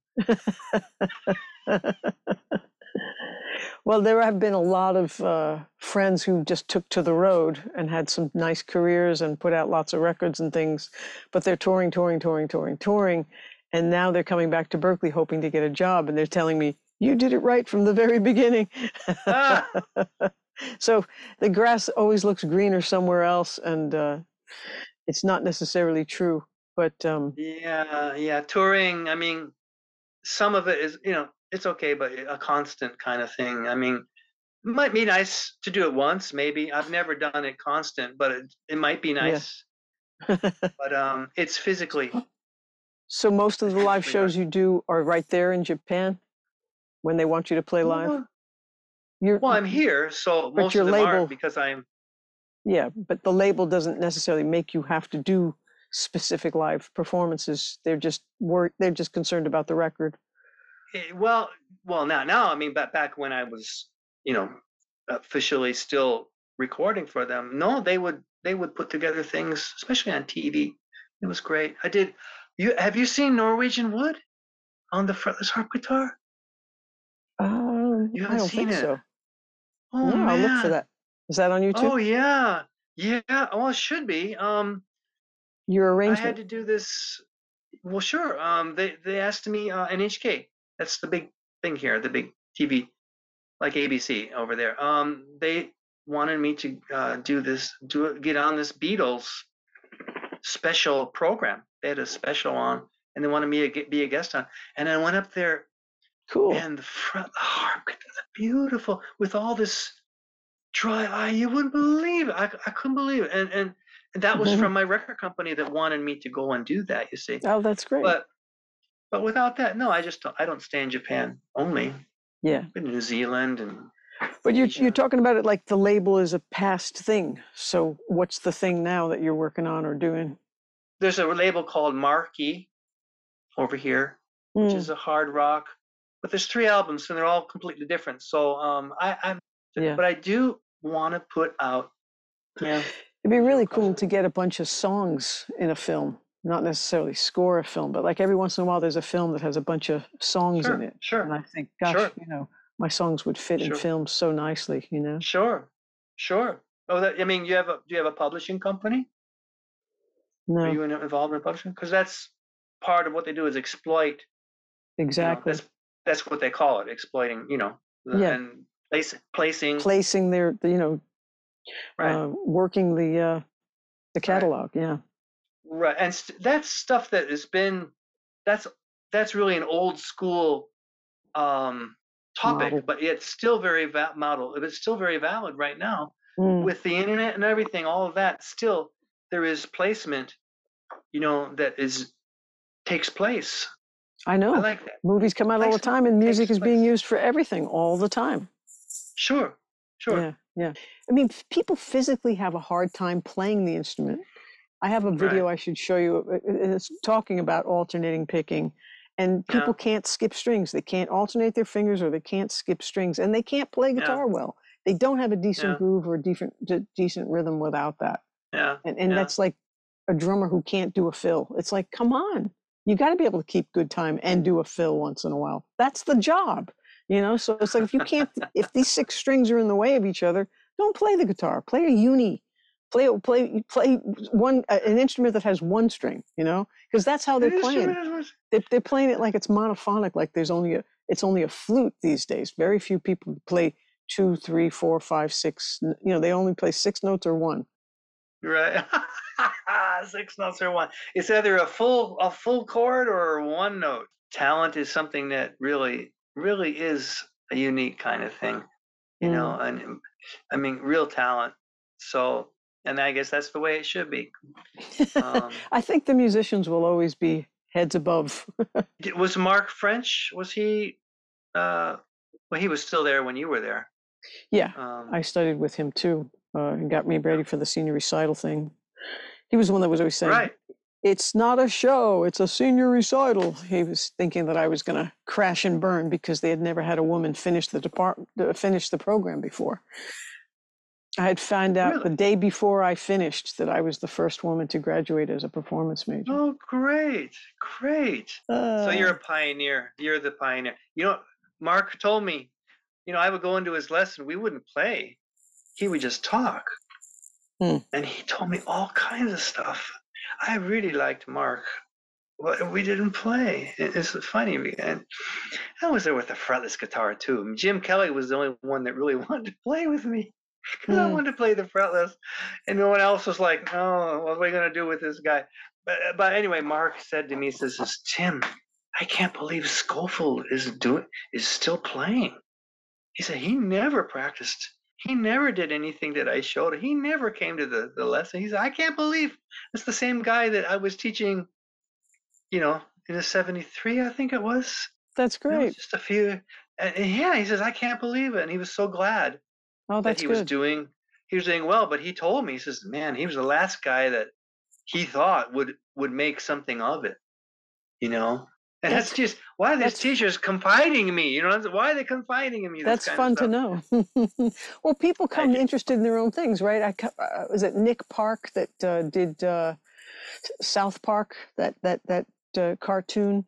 There's a very off-colored, crazy cartoon called South Park that's really oh, I funny. know South Park. Yeah, I Yeah. know that. I And the know. guys that created it, the one who does the theme song, also went to Berkeley. And he was always sitting in the back of the lab rooms with his sunglasses on, not interested in anything, playing the funkiest, stupidest, little, crazy little melodic things. And that's the music to South Park, right? No So kidding. great. So I think some people come in, they just have a mission. Like I didn't realize that pop rock was something that wasn't going to be respected at Berkeley at the time. My guitar teacher that I studied with for 5 years before I went to Berkeley never had a hierarchy of styles of music. Now, harassment of any kind isn't tolerated, but there are still teachers that, have their jazz is the best thing kind of way. Right, And right, right, right. I didn't realize that pop rock is all the styles. So nobody knew what to do with me either. Mark French would laugh and say to Larry, I'm going to say she studied jazz with you. And he'd say, I'm going to say she studied classical with you. Because What? I wasn't classical or jazz, Right, right. and Well, don't do a you show. had elements of all the genres. Yeah, You I still got do. some benefits from jumping through those hoops, I think, and Sure. that's what makes me disappointed in the guitar department now is that performance majors can come in and do anything they want. You can sing in your recital now. I couldn't sing. I did a little do that was allowed, but I wasn't allowed to talk and I wasn't allowed to sing, and it wasn't a show. And I had to do all these crazy classical pieces with a pick and do my best to Mhm. improvise on things that I had Right. no idea what I was doing because Mark French would say, don't practice your solos. So I was probably one of the only people walking in there, honestly, never practicing solos and just trying to hopefully hear something good in the moment. Oh, that was the point, right? Is to make it of the moment. Is that was his idea? I don't know, but it's like the thing that was closest to me to understand improv was Hal Crook's book, How to Improvise, because he broke it down into sections. It was really well taught. And he was a Uh-huh. trombone player. So going through that book helped a lot. But I don't play those things and I don't put myself in those situations and I don't Right, improvise right, and I don't care. But right, I create right, thousands of songs out of nothing, you know? right, And these beautiful guitar solos and slide solos, it's a whole other thing, you know? right. And it's okay. Like it's fine with me. I think they didn't think even much of Pat Metheny when he came through. And I think they were all shocked by that. So Hmm. then were you around? No, you had already left, right? Because in 1992, did you hear that story about how Pat was looking for a rhythm guitar player and out of 400 people it came down to me and one other guy from Germany? No kidding. Yeah, I almost went on the road with Pat Metheny because I liked the Aw, Beatles, because I could groove, because I love I playing see. exact voicings, because I have a great ear, because I love Right, recording and could blend my guitar right, right into the recording and audition well. right, Like all right, those right. skills that none of those other guys could do. And they were bullshit. They were so mad. Ah, There were people that were like crunching my posters on the wall and looking down on me and never looking me in the eye or never talking to me. And I didn't realize people were just jealous of me all these years. And I was the only aw. woman in the guitar department for 6 years. And you trailblazed, a new path. Yeah, Obviously, that yeah. goes without saying. I know now they're open to So any style. yeah, but see that's not the way it was. I mean, No, as you just said. no, it was either So you've classical or trailblazed. jazz.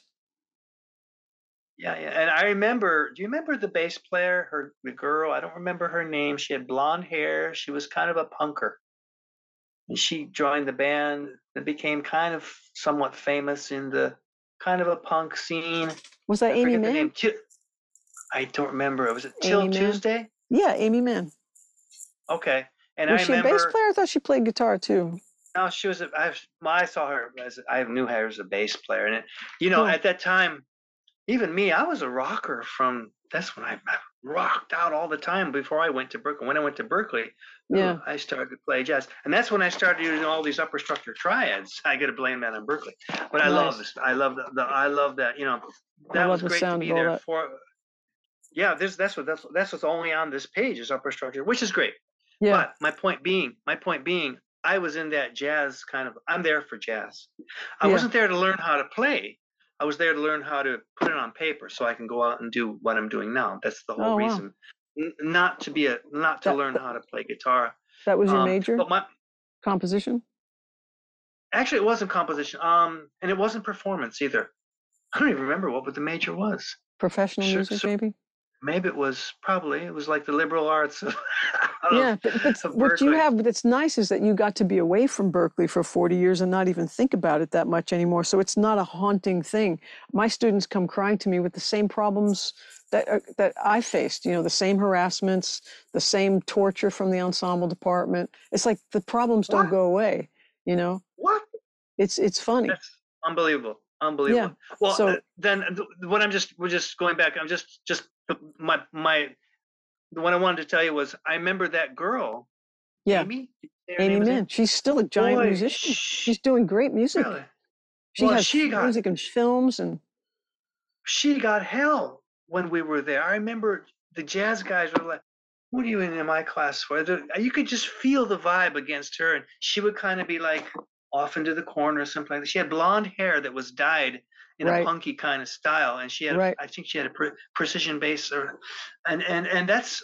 I mean, I didn't have that feeling against her at all, not at all. I mean, It but was I not could a it was feel the not a vibe. good yeah, it was not a conducive place for women. I even had a guy that taught mix one, and it was the week Lennon was murdered.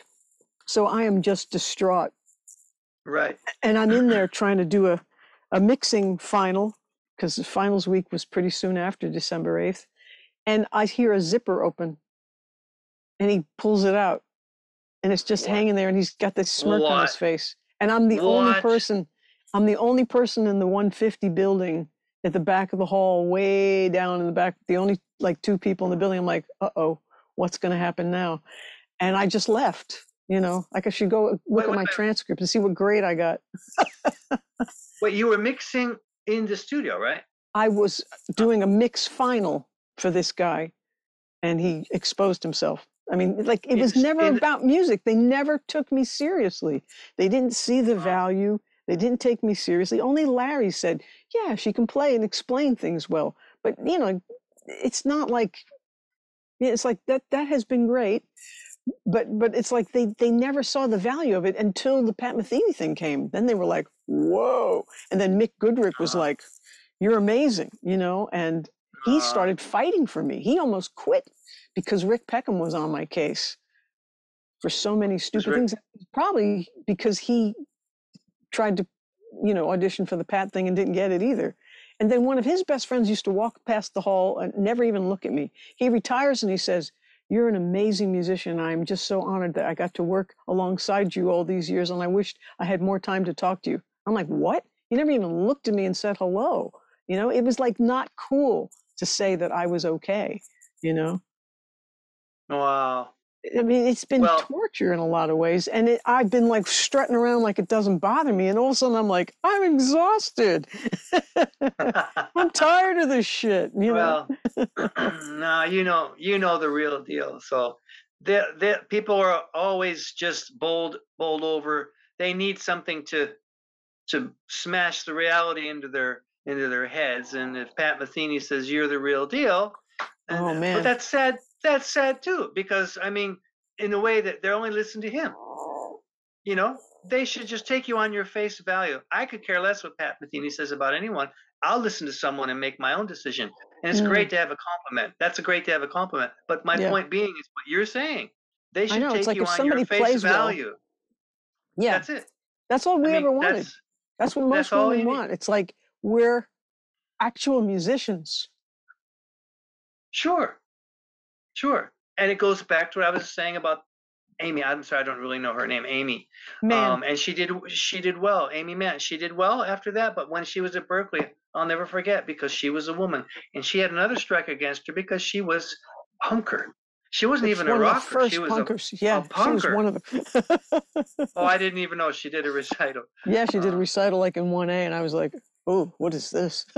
okay. Yeah, well, sure. I mean, hey, I would have been the same. I'm But I sure I would have really felt the liked same Till way. Tuesday, and I love a lot of her solo stuff. She's great. Okay. Okay. Yeah, you could Yeah. look her up. She does beautiful, really interesting. She's got a completely different harmonic sense than anybody else.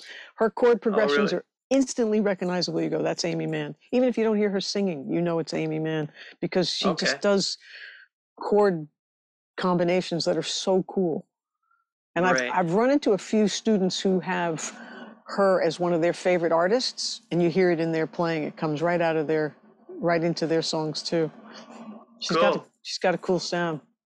Cool. Well, that's good. I'm just glad to hear that she did something with her career after she left Berkeley, you know? Oh, she Eh, did really well. Yeah. oh, good. Yeah, she's Good. done a Yeah. lot of Well, movie soundtracks too. good. Good. Good. Yeah. Then she must be pulling her hair out then, because it's very hard. it's it's Maybe. another world. I don't want to be in that world again. As Wow. much as it was good to me. But it's nice to Yeah. do your own stuff. It's nice Yeah. to do your own stuff. It Yeah, really keep is. doing your own stuff. You've done incredible things. It's amazing. We didn't even get a chance to talk about your building of instruments and fretless things. I remember you were Oh saying God. that you loved fretless, and then you were pulling the frets out of all your guitars. I was like, what? Yeah, yeah, yeah. But Well, that inspired me. I that's had one of my Strats fretless for 20 years. I oh put great, that in a lot of my songs. It's a lovely sound. And now there's this thing great. called Flatter. Have you seen this thing? It's this No. plastic thing that opens and you loosen your strings and you put it uh, on the guitar neck and the strings go on top of it. And it's an instant fretless maker because it Oh, makes the whole thing flat. cool. Yeah, That's interesting. yeah. Oh my God, all these years I spent developing. I'm actually restoring a lot of my guitars because I have a show coming up in um, November. All my collection is going to be on display. Oh, that's But awesome. been producing my own brand. You know, I got two of my own brands, and That's that's something I awesome. think. You know, like Berkeley, have no idea what all this is going on. You know, a guy, one of the students has their own brand sold around the world. I mean, God, You know, for the longest right? time, they would hardly put me in Berkeley today because, again, a guy was the gatekeeper and Oh, I wasn't too see. interested in what I was doing. But now there's a new person, and Yeah, she puts my new releases in every time. It's the first time I've ever had pictures in there, you know, good. of my Oh, releases good, and stuff. good. I could hook you up with her. She would put you on the cover of Berkeley Today. You should be on that. Yeah, well, thanks. I'm not real proactive in you know that kind of thing. So that's why But I'm you still always have a under the website radar. and a bio or something where all these things are Oh listed yeah. and talked about. Oh yeah. Oh yeah. Would you mind if I tell her about you? Would you Sure. do a Berkeley Sure. Today cover or anything? I mean, you should. Sure. I'm super Sure. proud of you. I think you've done a lot of cool things that people would love to Oh hear yeah. about, and people would remember your name, you know? Well, be great. If you get around to it, wonderful. Yeah, why not?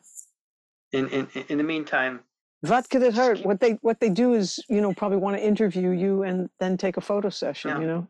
Sure. Sure. I'll tell them many stories of skunks and stuff like that. I mean, Lauren. I mean, because the music. At the end of the day, it's all about the music. But when the music is done and you're enjoying it, you only enjoy it after it's done, years after it's done, right? Because you're so close to it Mm. when it immediately finished. But after it's Yeah. done, after all these years, and you remember the stories that are fun to tell and things like that. Um, you know, That's you know, well, the guy is Jim Kelly. I like Jim. I used to he's like Jim a lot. he's Used just to like finishing up his 50th year. 50th year. Yeah, Jim. He He's sent me an awesome. email. He's a good guy. Yeah, I He like never Jim. gave me any crap. He was always very respectful and Yeah, kind. yeah. Tell him if you happen to see him, tell him I said hi. Sure. Um, I really enjoyed being in his lesson because he was the only one that let me play my fretless. That's nice. Um, and you know, and he dug it because he also played bass too, right? Sure. Um, I remember Jim. Yeah, he's one of the guys. But in general, the experience was good. But the one thing, Lauren, I got to tell you, and I really, I shouldn't say it bothers me, but I think there's something that's so fundamental to being a successful musician.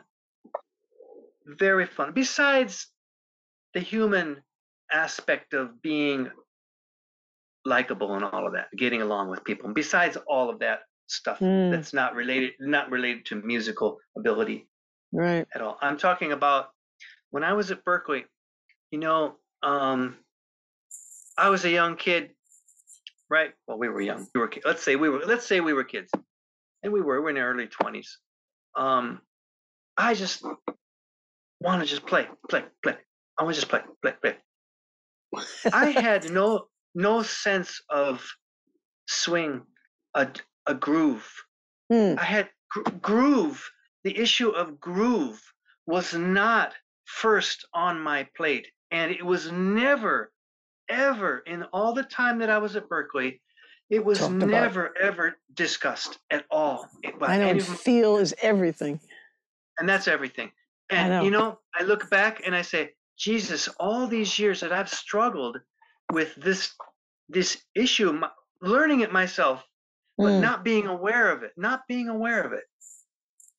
listening to it in playback and saying, geez, I want to be more in the pocket. Geez, I want to be more groove. Geez, why am I ahead of the beat? All these things that you deal with when you're, it's a time issue.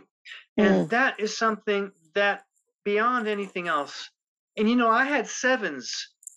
I was only there a couple semesters, and they already gave me sevens. Nice. And so I thought, oh, well, that's great. I could get sevens. No, I couldn't groove for shit. I listened to this recording. No, seriously, I can't listen to any recordings that I did at Berkeley. I can't, because it pains me, really. If I had a good groove, yeah, and I'm not saying I have a great groove now either, but I'm very much aware of it and very much sensitive to it, and really sensitive to it. I kick drummers' asses, But it's great to be in that place of being able to kick a drummer's ass. But it's something that I should have been aware of when we were there. That is why, if I'm going to take lessons when I was there, and it was great taking lessons and everything, as I told you, that's not why I went there, is to become a guitar player. But it was great to be exposed to these great teachers and all of that. But they never once, ever discussed the issue of feel. Wow. And never. And Lauren, what do you think about that? I mean, I think it's terrible, because to me, even though there's a million things you have to teach and maybe most students aren't ready for it, it shouldn't be the last thing that they have to embrace. It should be something that they think about sooner, because it's not be easy. Aware of. Yes. To be aware of is my point. Yeah. Exactly. Yes. I'm sorry, I didn't mean to interrupt. No, absolutely. And I'm on students about their sound and the feel right from the very beginning, because when people want to do jazz and they just sound like this, and it's too dark and too much low mids, I'm like, you wouldn't be able to hear you in the back of the hall, and you wouldn't be able to discern anything on a recording. Like you have to play cleaner, you have to play slower, you have to play in the pocket, and you've got to have a better tone. Without a little bit of treble, it's just not going to translate, Right. Okay. So yeah, tone and feel, I'm talking about that constantly. Good.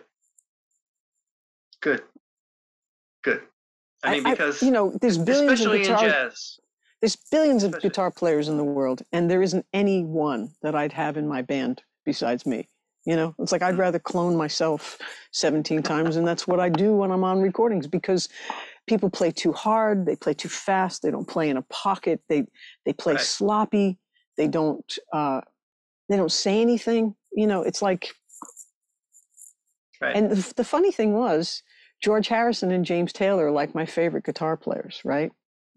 And they're considered nothing compared to Wes Montgomery or Pat Metheny or Eric Clapton or any of those people. They come, 50th on the list or last, and if they make the list at all.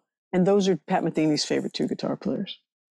So it's like point made, you know. It's like, Absolutely. There you go. There oh you go. man, it's So, just well, crazy. I'm glad you agree with me. But you understand why I'm a little not perturbed, but I'm a little disappointed that that issue was not ever raised. Where Mm. they could have just said it once. Someone Hmm. could have just said it once and set me on the path. And is it You know? possible maybe somebody had, you know, but No, they just didn't, no, never heard of it? no, And you no. seem to have gotten out of Berkeley without any hangups. There are so many people I know from Berkeley, including myself, that have like so many freaking hangups from Berkeley. What do you mean? What do you mean? Maybe I do. I don't know. That's I the don't only know. issue that I could think of Yeah, that outside of the sounds like one. That's bad why I brought food it that up. we had. Oh, we did have very bad food. I Yeah. walked in, you know, I was complaining about the food almost every day. And I walked in one time to complain to the head lady, whatever her name was, and there was a box of delivered meat, and it said grade A choice beef, and then it said a box grade B, grade C suitable for human consumption, grade D not suitable for human consumption, and C was checked, suitable for human consumption. Oh my God. And you know, unless we called the health department, we didn't get a decent meal. So it was only around Thanksgiving where you'd actually get chicken breasts and real ice cream and some nice vegetables and all that stuff. And the kids now have a thing that the cafeteria looks like a food court at a mall. It looks amazing. People pay there to go to eat if they don't have a food thing, you know, like it's Oh my God. and they're complaining about the food. It's like, are you nuts? You have no idea what we put up with. Those little pockets that used to say was a veal cutlet, which was just this little pocket of God knows what, and little kernels of things in there that they thought was meat. It was just outside breadcrumbs and stuff. It was horrible. This greasy pocket of a non-edible, who knows what they called, was a veal patty. It was like, You're much more vocal about it than I am. That's for sure. You remember? I don't God remember help that. us. Yeah, well, I still have friends that we still talk about it because I'm still there. So they're like, do you remember this? Do you remember that? It's like, wow. Lauren, I just remember chasing a rat down the hall going to the cafeteria, and the rat went in. He ducked into the cafeteria. I thought, oh Yeah. my We used to feed them in the cafeteria. We used to throw the French fries or whatever, and you'd see them come out in the corner. Oh God. No, but you didn't have any other issue. Well, you had no those issues you just told me about a minute ago were very serious. But No, I mean, my that's it, right? Those are the besides issues that, it was that improv because it was like, why aren't you a jazz player? And it's like, not everybody wants to oh, be a jazz player. Not everybody functions in an ensemble the way they wanted a guitar player to function. You know, I wanted to be James Taylor and be in a James Taylor type band or Fleetwood Mac yeah, or the yeah, Beatles, and that had nothing to do yeah, with anything with Berkeley. It wasn't even yeah. considered. When Paul Right. Simon got he was the first pop artist to get an honorary doctorate. I was like, because up until then they didn't.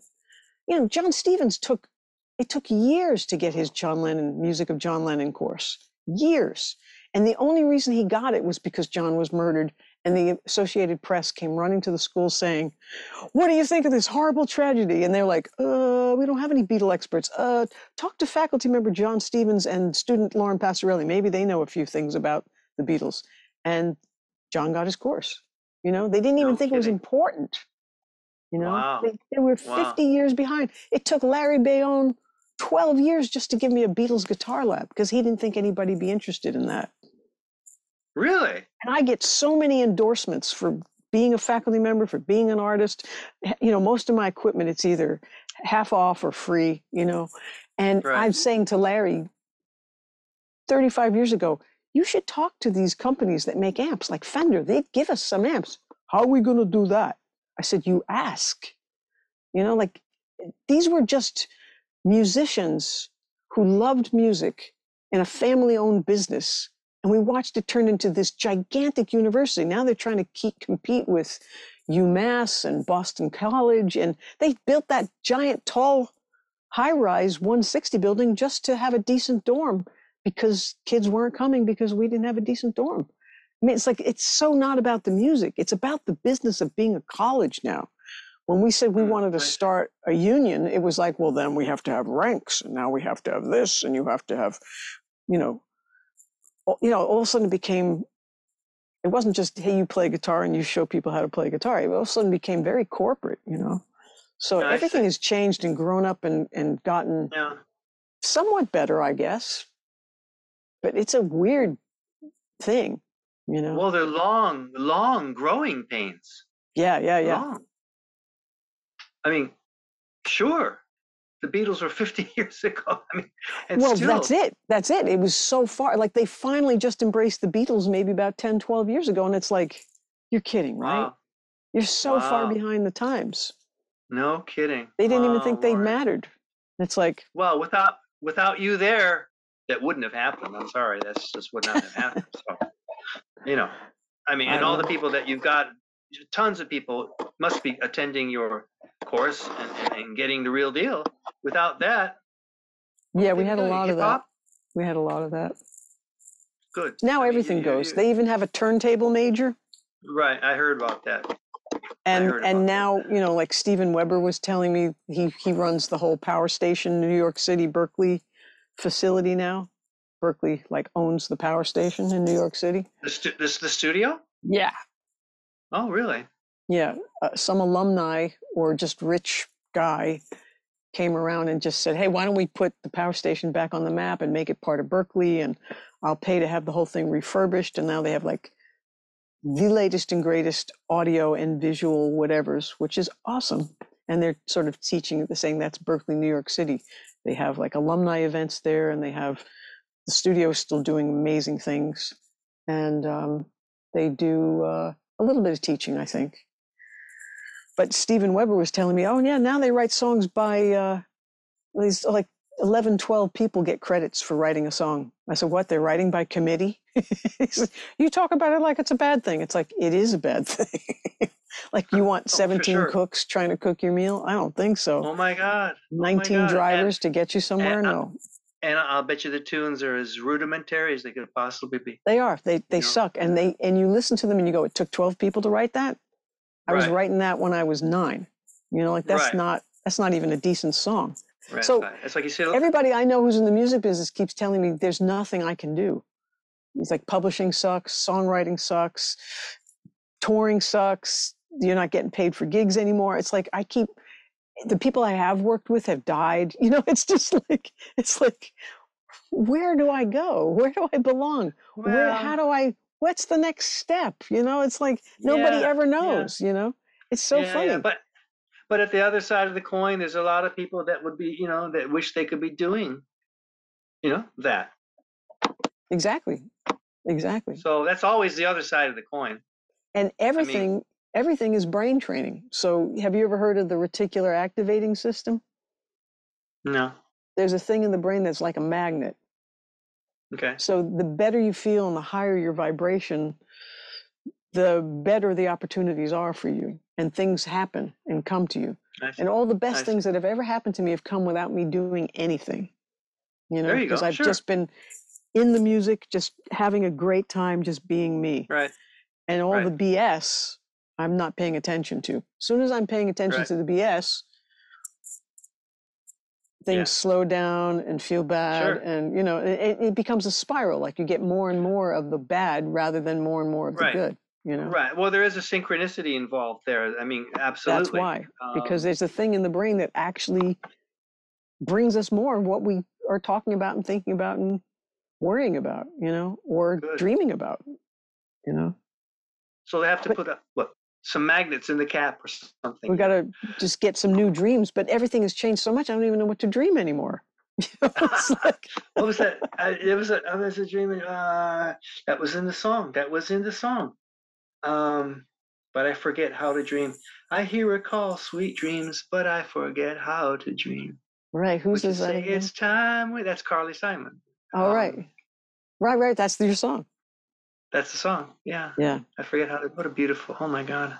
When yeah. I was that young to have that song, and who's a little 13-year-old boy being moved by a song about a young woman who's being pressured to have a family. I mean, there's some,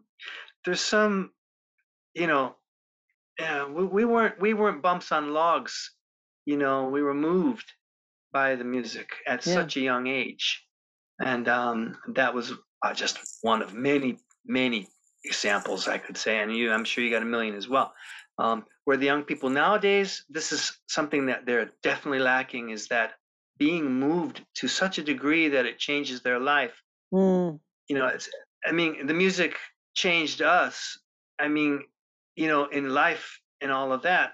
But now it's like, well, I think I'll go into music, or I think I'll play guitar or something. What am I going to do? They actually decide, like, it's as something that it's like, it's a choice. I'm going to go into math. I'm going to go into music. But it's not Mm. something that changed them when they were young, Mm.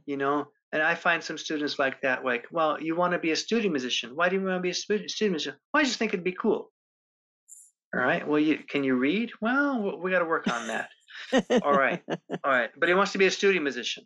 So you see, it's been a decision that he thinks it's cool. It's just a I cool know. thing. It's not like I respect Jay Graydon, or Carlos Rios, or even Steve Lukather. Mm-hmm. Or I was on an album with Steve Lukather. I got to tell you that, and Jeff Beck. That's another story. See But why you should be on the cover of Berkeley Today? yeah, but do you know what I'm saying? You know what I'm saying? Yeah. Let's do that too. Let's do that too. But no, where are the people that you respect? So, Lauren, my student, he says, okay. He comes back to me and he says, I want to study composition. I said, great, great. I says, but before you Mm. decided to study composition, what are you composing at this moment, right now? What have you composed? Right. I mean, have you? And so nothing. You see, so that's what I'm saying. It's just a thing. I have Like, it's a lots of students decision, like that. Yeah. Yeah. right? That I It's a don't decision understand that. either. I don't understand that. I mean, so I said, well, Berkeley's not gonna take you, and you're not gonna be able to major in composition anyway for the first 2 years. I mean, you're gonna have to take the Mm. basic stuff. But when it comes time for you to decide, I mean, to major in something, they're gonna want to see some. I'm sure they're gonna want to see some. Maybe not, but correct me if I'm wrong. But a composition major should be composing long before they go into Berkeley. Am I right or wrong? I would think. I think people And should not be just three playing or chord composing songs. or doing whatever they're doing for a few years before they go to Berkeley. Why start anything on college level? Exactly. It's harder to Exactly. catch up. But Exactly. Berkeley has always been, we'll take anybody, but now there are auditions to get in because we want to train them from the very beginning correctly. And so if you have a passion, we'll help you get there. And if you're already 9, 10 years in, we'll make you great. And if you're just in the middle somewhere, you'll probably be much more enjoying what you do and better at it. But like they don't make any guarantees. It's just like, here it is and it's for Yeah. everybody. And that's fine. Yeah. But I've had this conversation with a lot of people who have been to Berkeley, and it's not a new idea, but we just all went there thinking you have to be really serious and you want to be a really great musician because Berkeley's going to make you a Right. musician scientist. If you have no interest in going that deep, don't go to Berkeley. Right. Right. But Sure. but we thought everybody there was going to be as serious as us, and they weren't. We were just even more deep into these things than some people, and that's okay. So you had the same experience. Oh yeah. I knew 20 places to play each chord before I got to Berkeley. I was like, and they didn't see that. They still put me in Chord Lab 1. And it was Jim Freejack who put me in Chord Lab 1. Then I tested out and went right into Chord Lab 2. It was like, Right. like, because you didn't improvise, they didn't think you knew anything. And it's like, why can't Right. you see what I know? Did you just hear that great Stevie Wonder tune I just played with the coolest groove and all these cool inversions? You don't think I know what's happening in Chord Lab 1? Right. And then I had Right. Larry Senibaldi and Bob Harrigan to do my first 2 proficiencies because I took them both at the same time. In those days, you could test out. Because remember, they would just take Right. them anytime in your Berkeley career. Those 2 guys would say, that's a level 6 chord. That's a level 2 chord. That's a level 1 chord. That's a level 7 chord. You are obviously confused. And they didn't pass me for those 2 proficiencies. What? And You're I went kidding. in and talked to Bill Levitt, and he said, oh, they're trying to hold you back because you don't know how our classes are structured and you know too much. He said, that's ridiculous. And he threw it away and, gave me grades for the proficiencies. And Oh, then after good. that, it was take these anytime in your Berklee career. And they weren't finals in those days. None of us took them when we were supposed to. Now it's a final. You have to do it at the end of every semester. Oh, really? But ours built up, you remember? Like I used to have to take 3, 4, and 5 together Yeah, with Larry I don't Bayonne because I never took them, I don't remember. Yeah. Yeah, but I know. But no, what we were talking about, some people that go there and they don't really know what they really want. Let's put it that way. I Mm, remember sitting in my dormitory and my there were two per room. I think there mm. was two, right? And the other guy, he would guitar, but he would just sit there and stare at the wall in front of his desk. And I would be practicing. You're not supposed to practice in the room. I always Sorry, my practice in my dorm. room too. I always practice. But I Yeah. mean, I'd go into the bathroom and practice. But anyway, he would just sit and stare at the wall. And I'm talking about like really for hours on end. And this was And before pot was legal. yeah, well, yeah, exactly. But I was like this, waving, "Are you there? Hello, anybody home?" And I I tried to nudge him a little bit because he obviously shouldn't have been there. He was not a very promising player at all. I mean, he could barely even play the instrument. I mean, he could barely hold the instrument. And I was surprised that he was even there. Hmm. But my point being that he just sat there and would literally just spend hours when he got back from his classes. And I would be there next to him practicing away and writing, how we had to do. And I made this sign. I put this sign right in front of and it said something like, I can't remember the exact words. It was like, you only get one chance in life or something like that, some philosophical, you know, little blurb that I thought he might kind of glance over, and see, hey man, you're just wasting your time. And you only get one chance to be here. Hmm.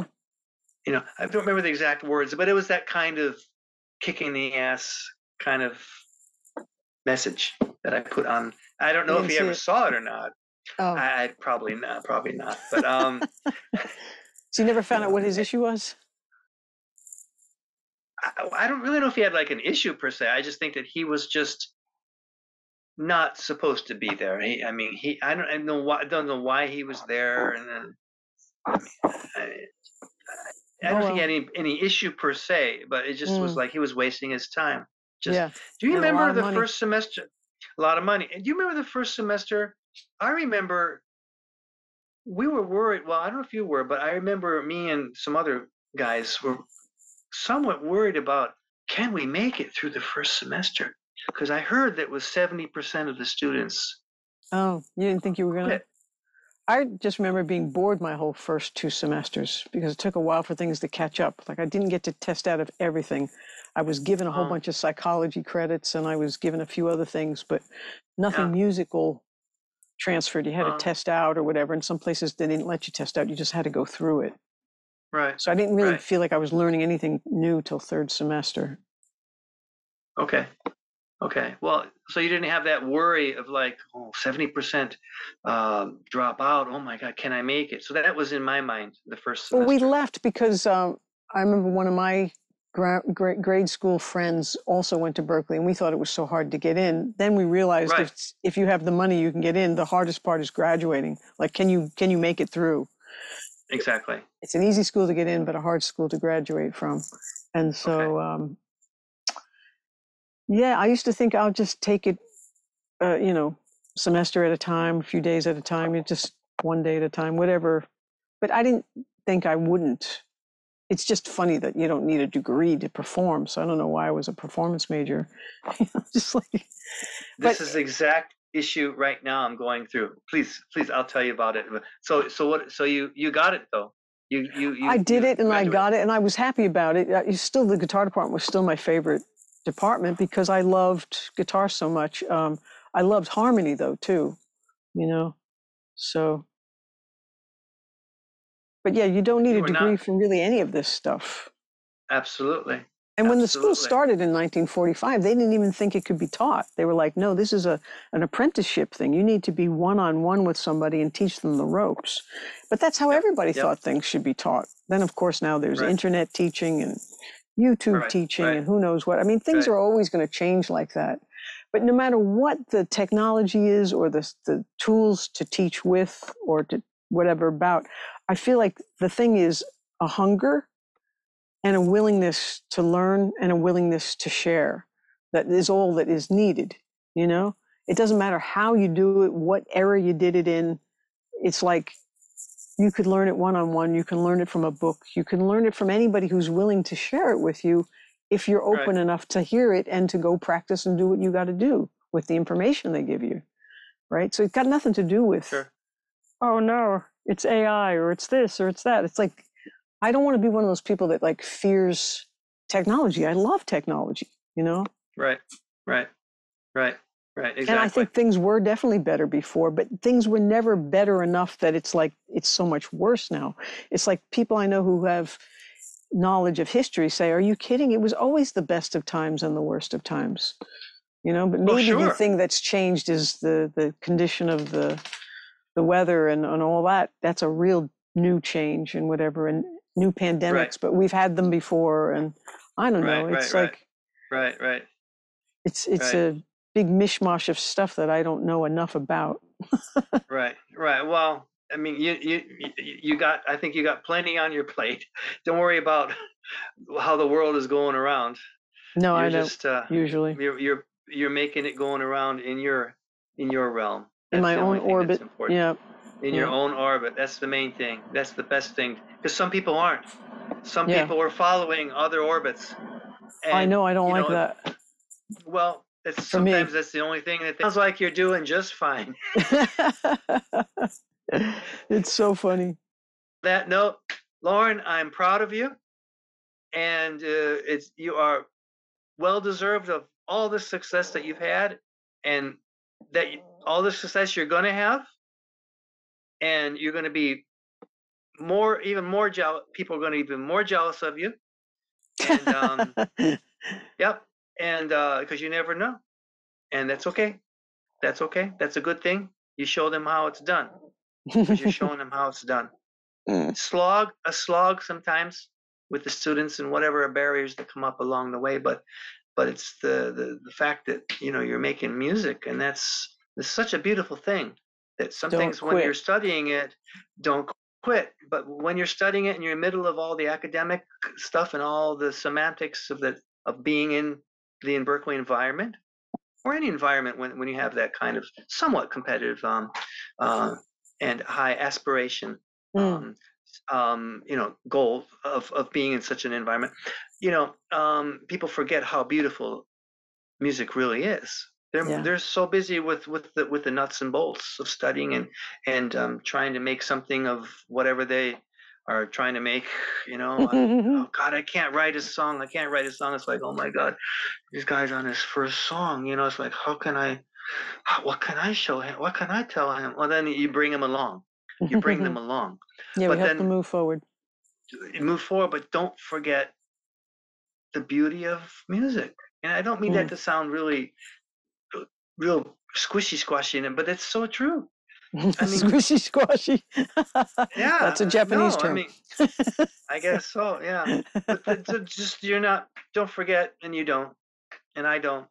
The beauty of music. You just Yeah. turn on something that moves you, Yeah. and The benefit that's what it's and all about.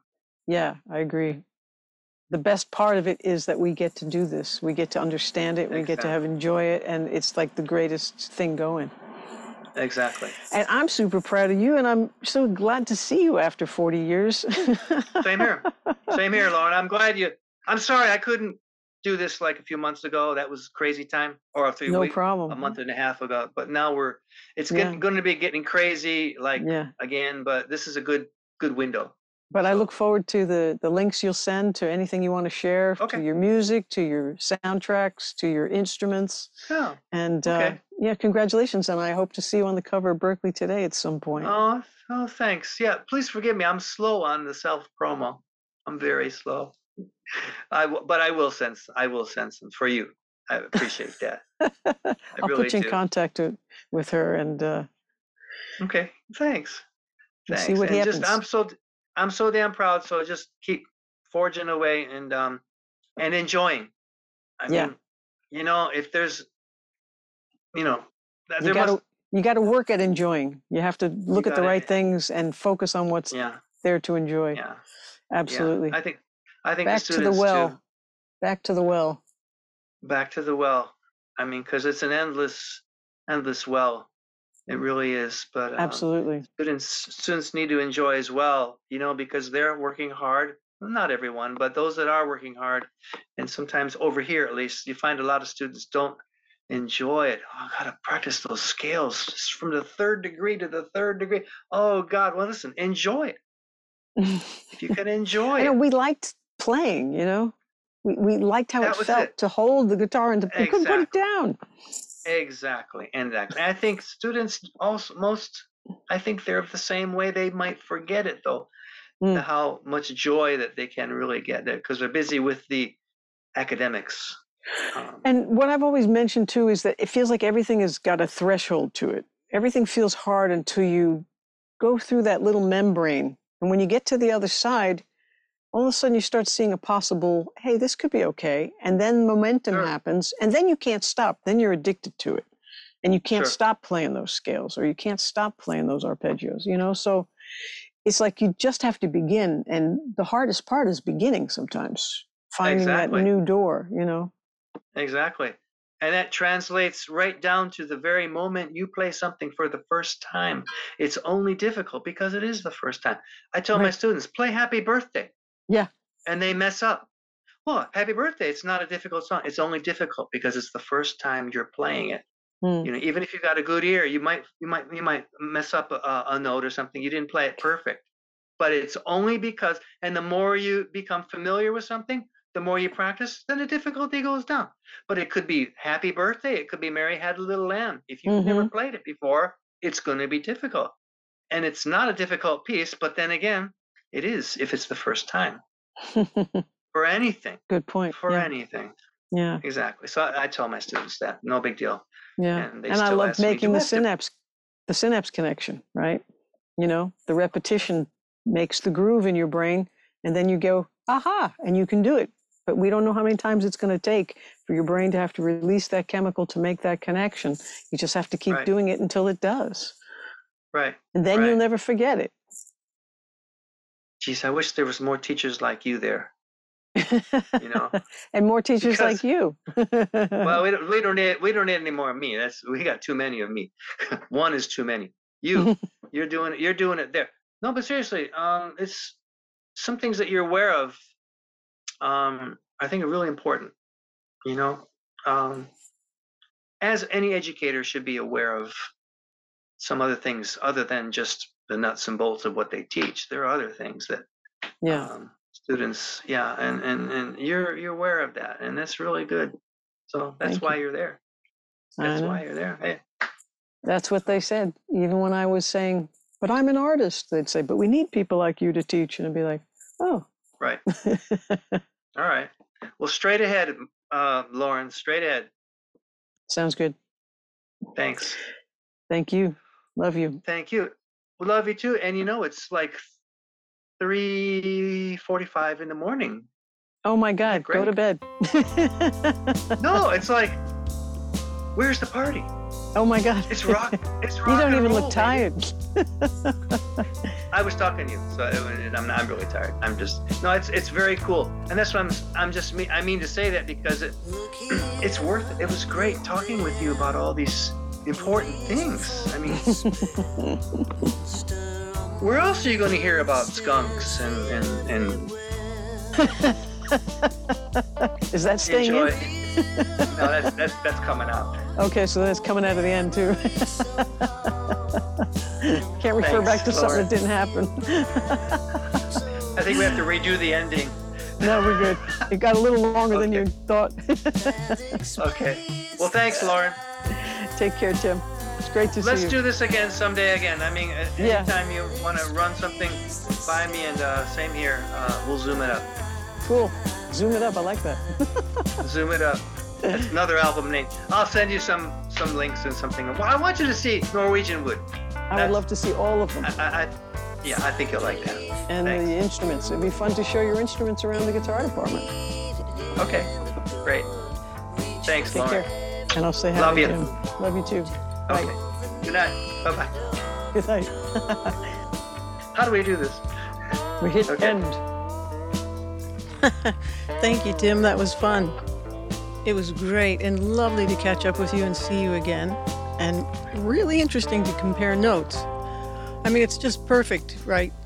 If you think about all the sad things, they make you sad. If you think about the happy things, they make you happy. So within one sentence, depending upon what you tell yourself, you can go down the tubes or climb back up the emotional scale. Plus, anything anybody has to say is more a reflection on them. It's tricky to remember, but important. Thanks for listening, everybody. If you know any guitar players that want to get better at their groove and time, make sure they sign up at my mailing list, laurenpassarelli.com, because those guitar classes are coming soon. You don't want to miss them. Go to your studio and make stuff.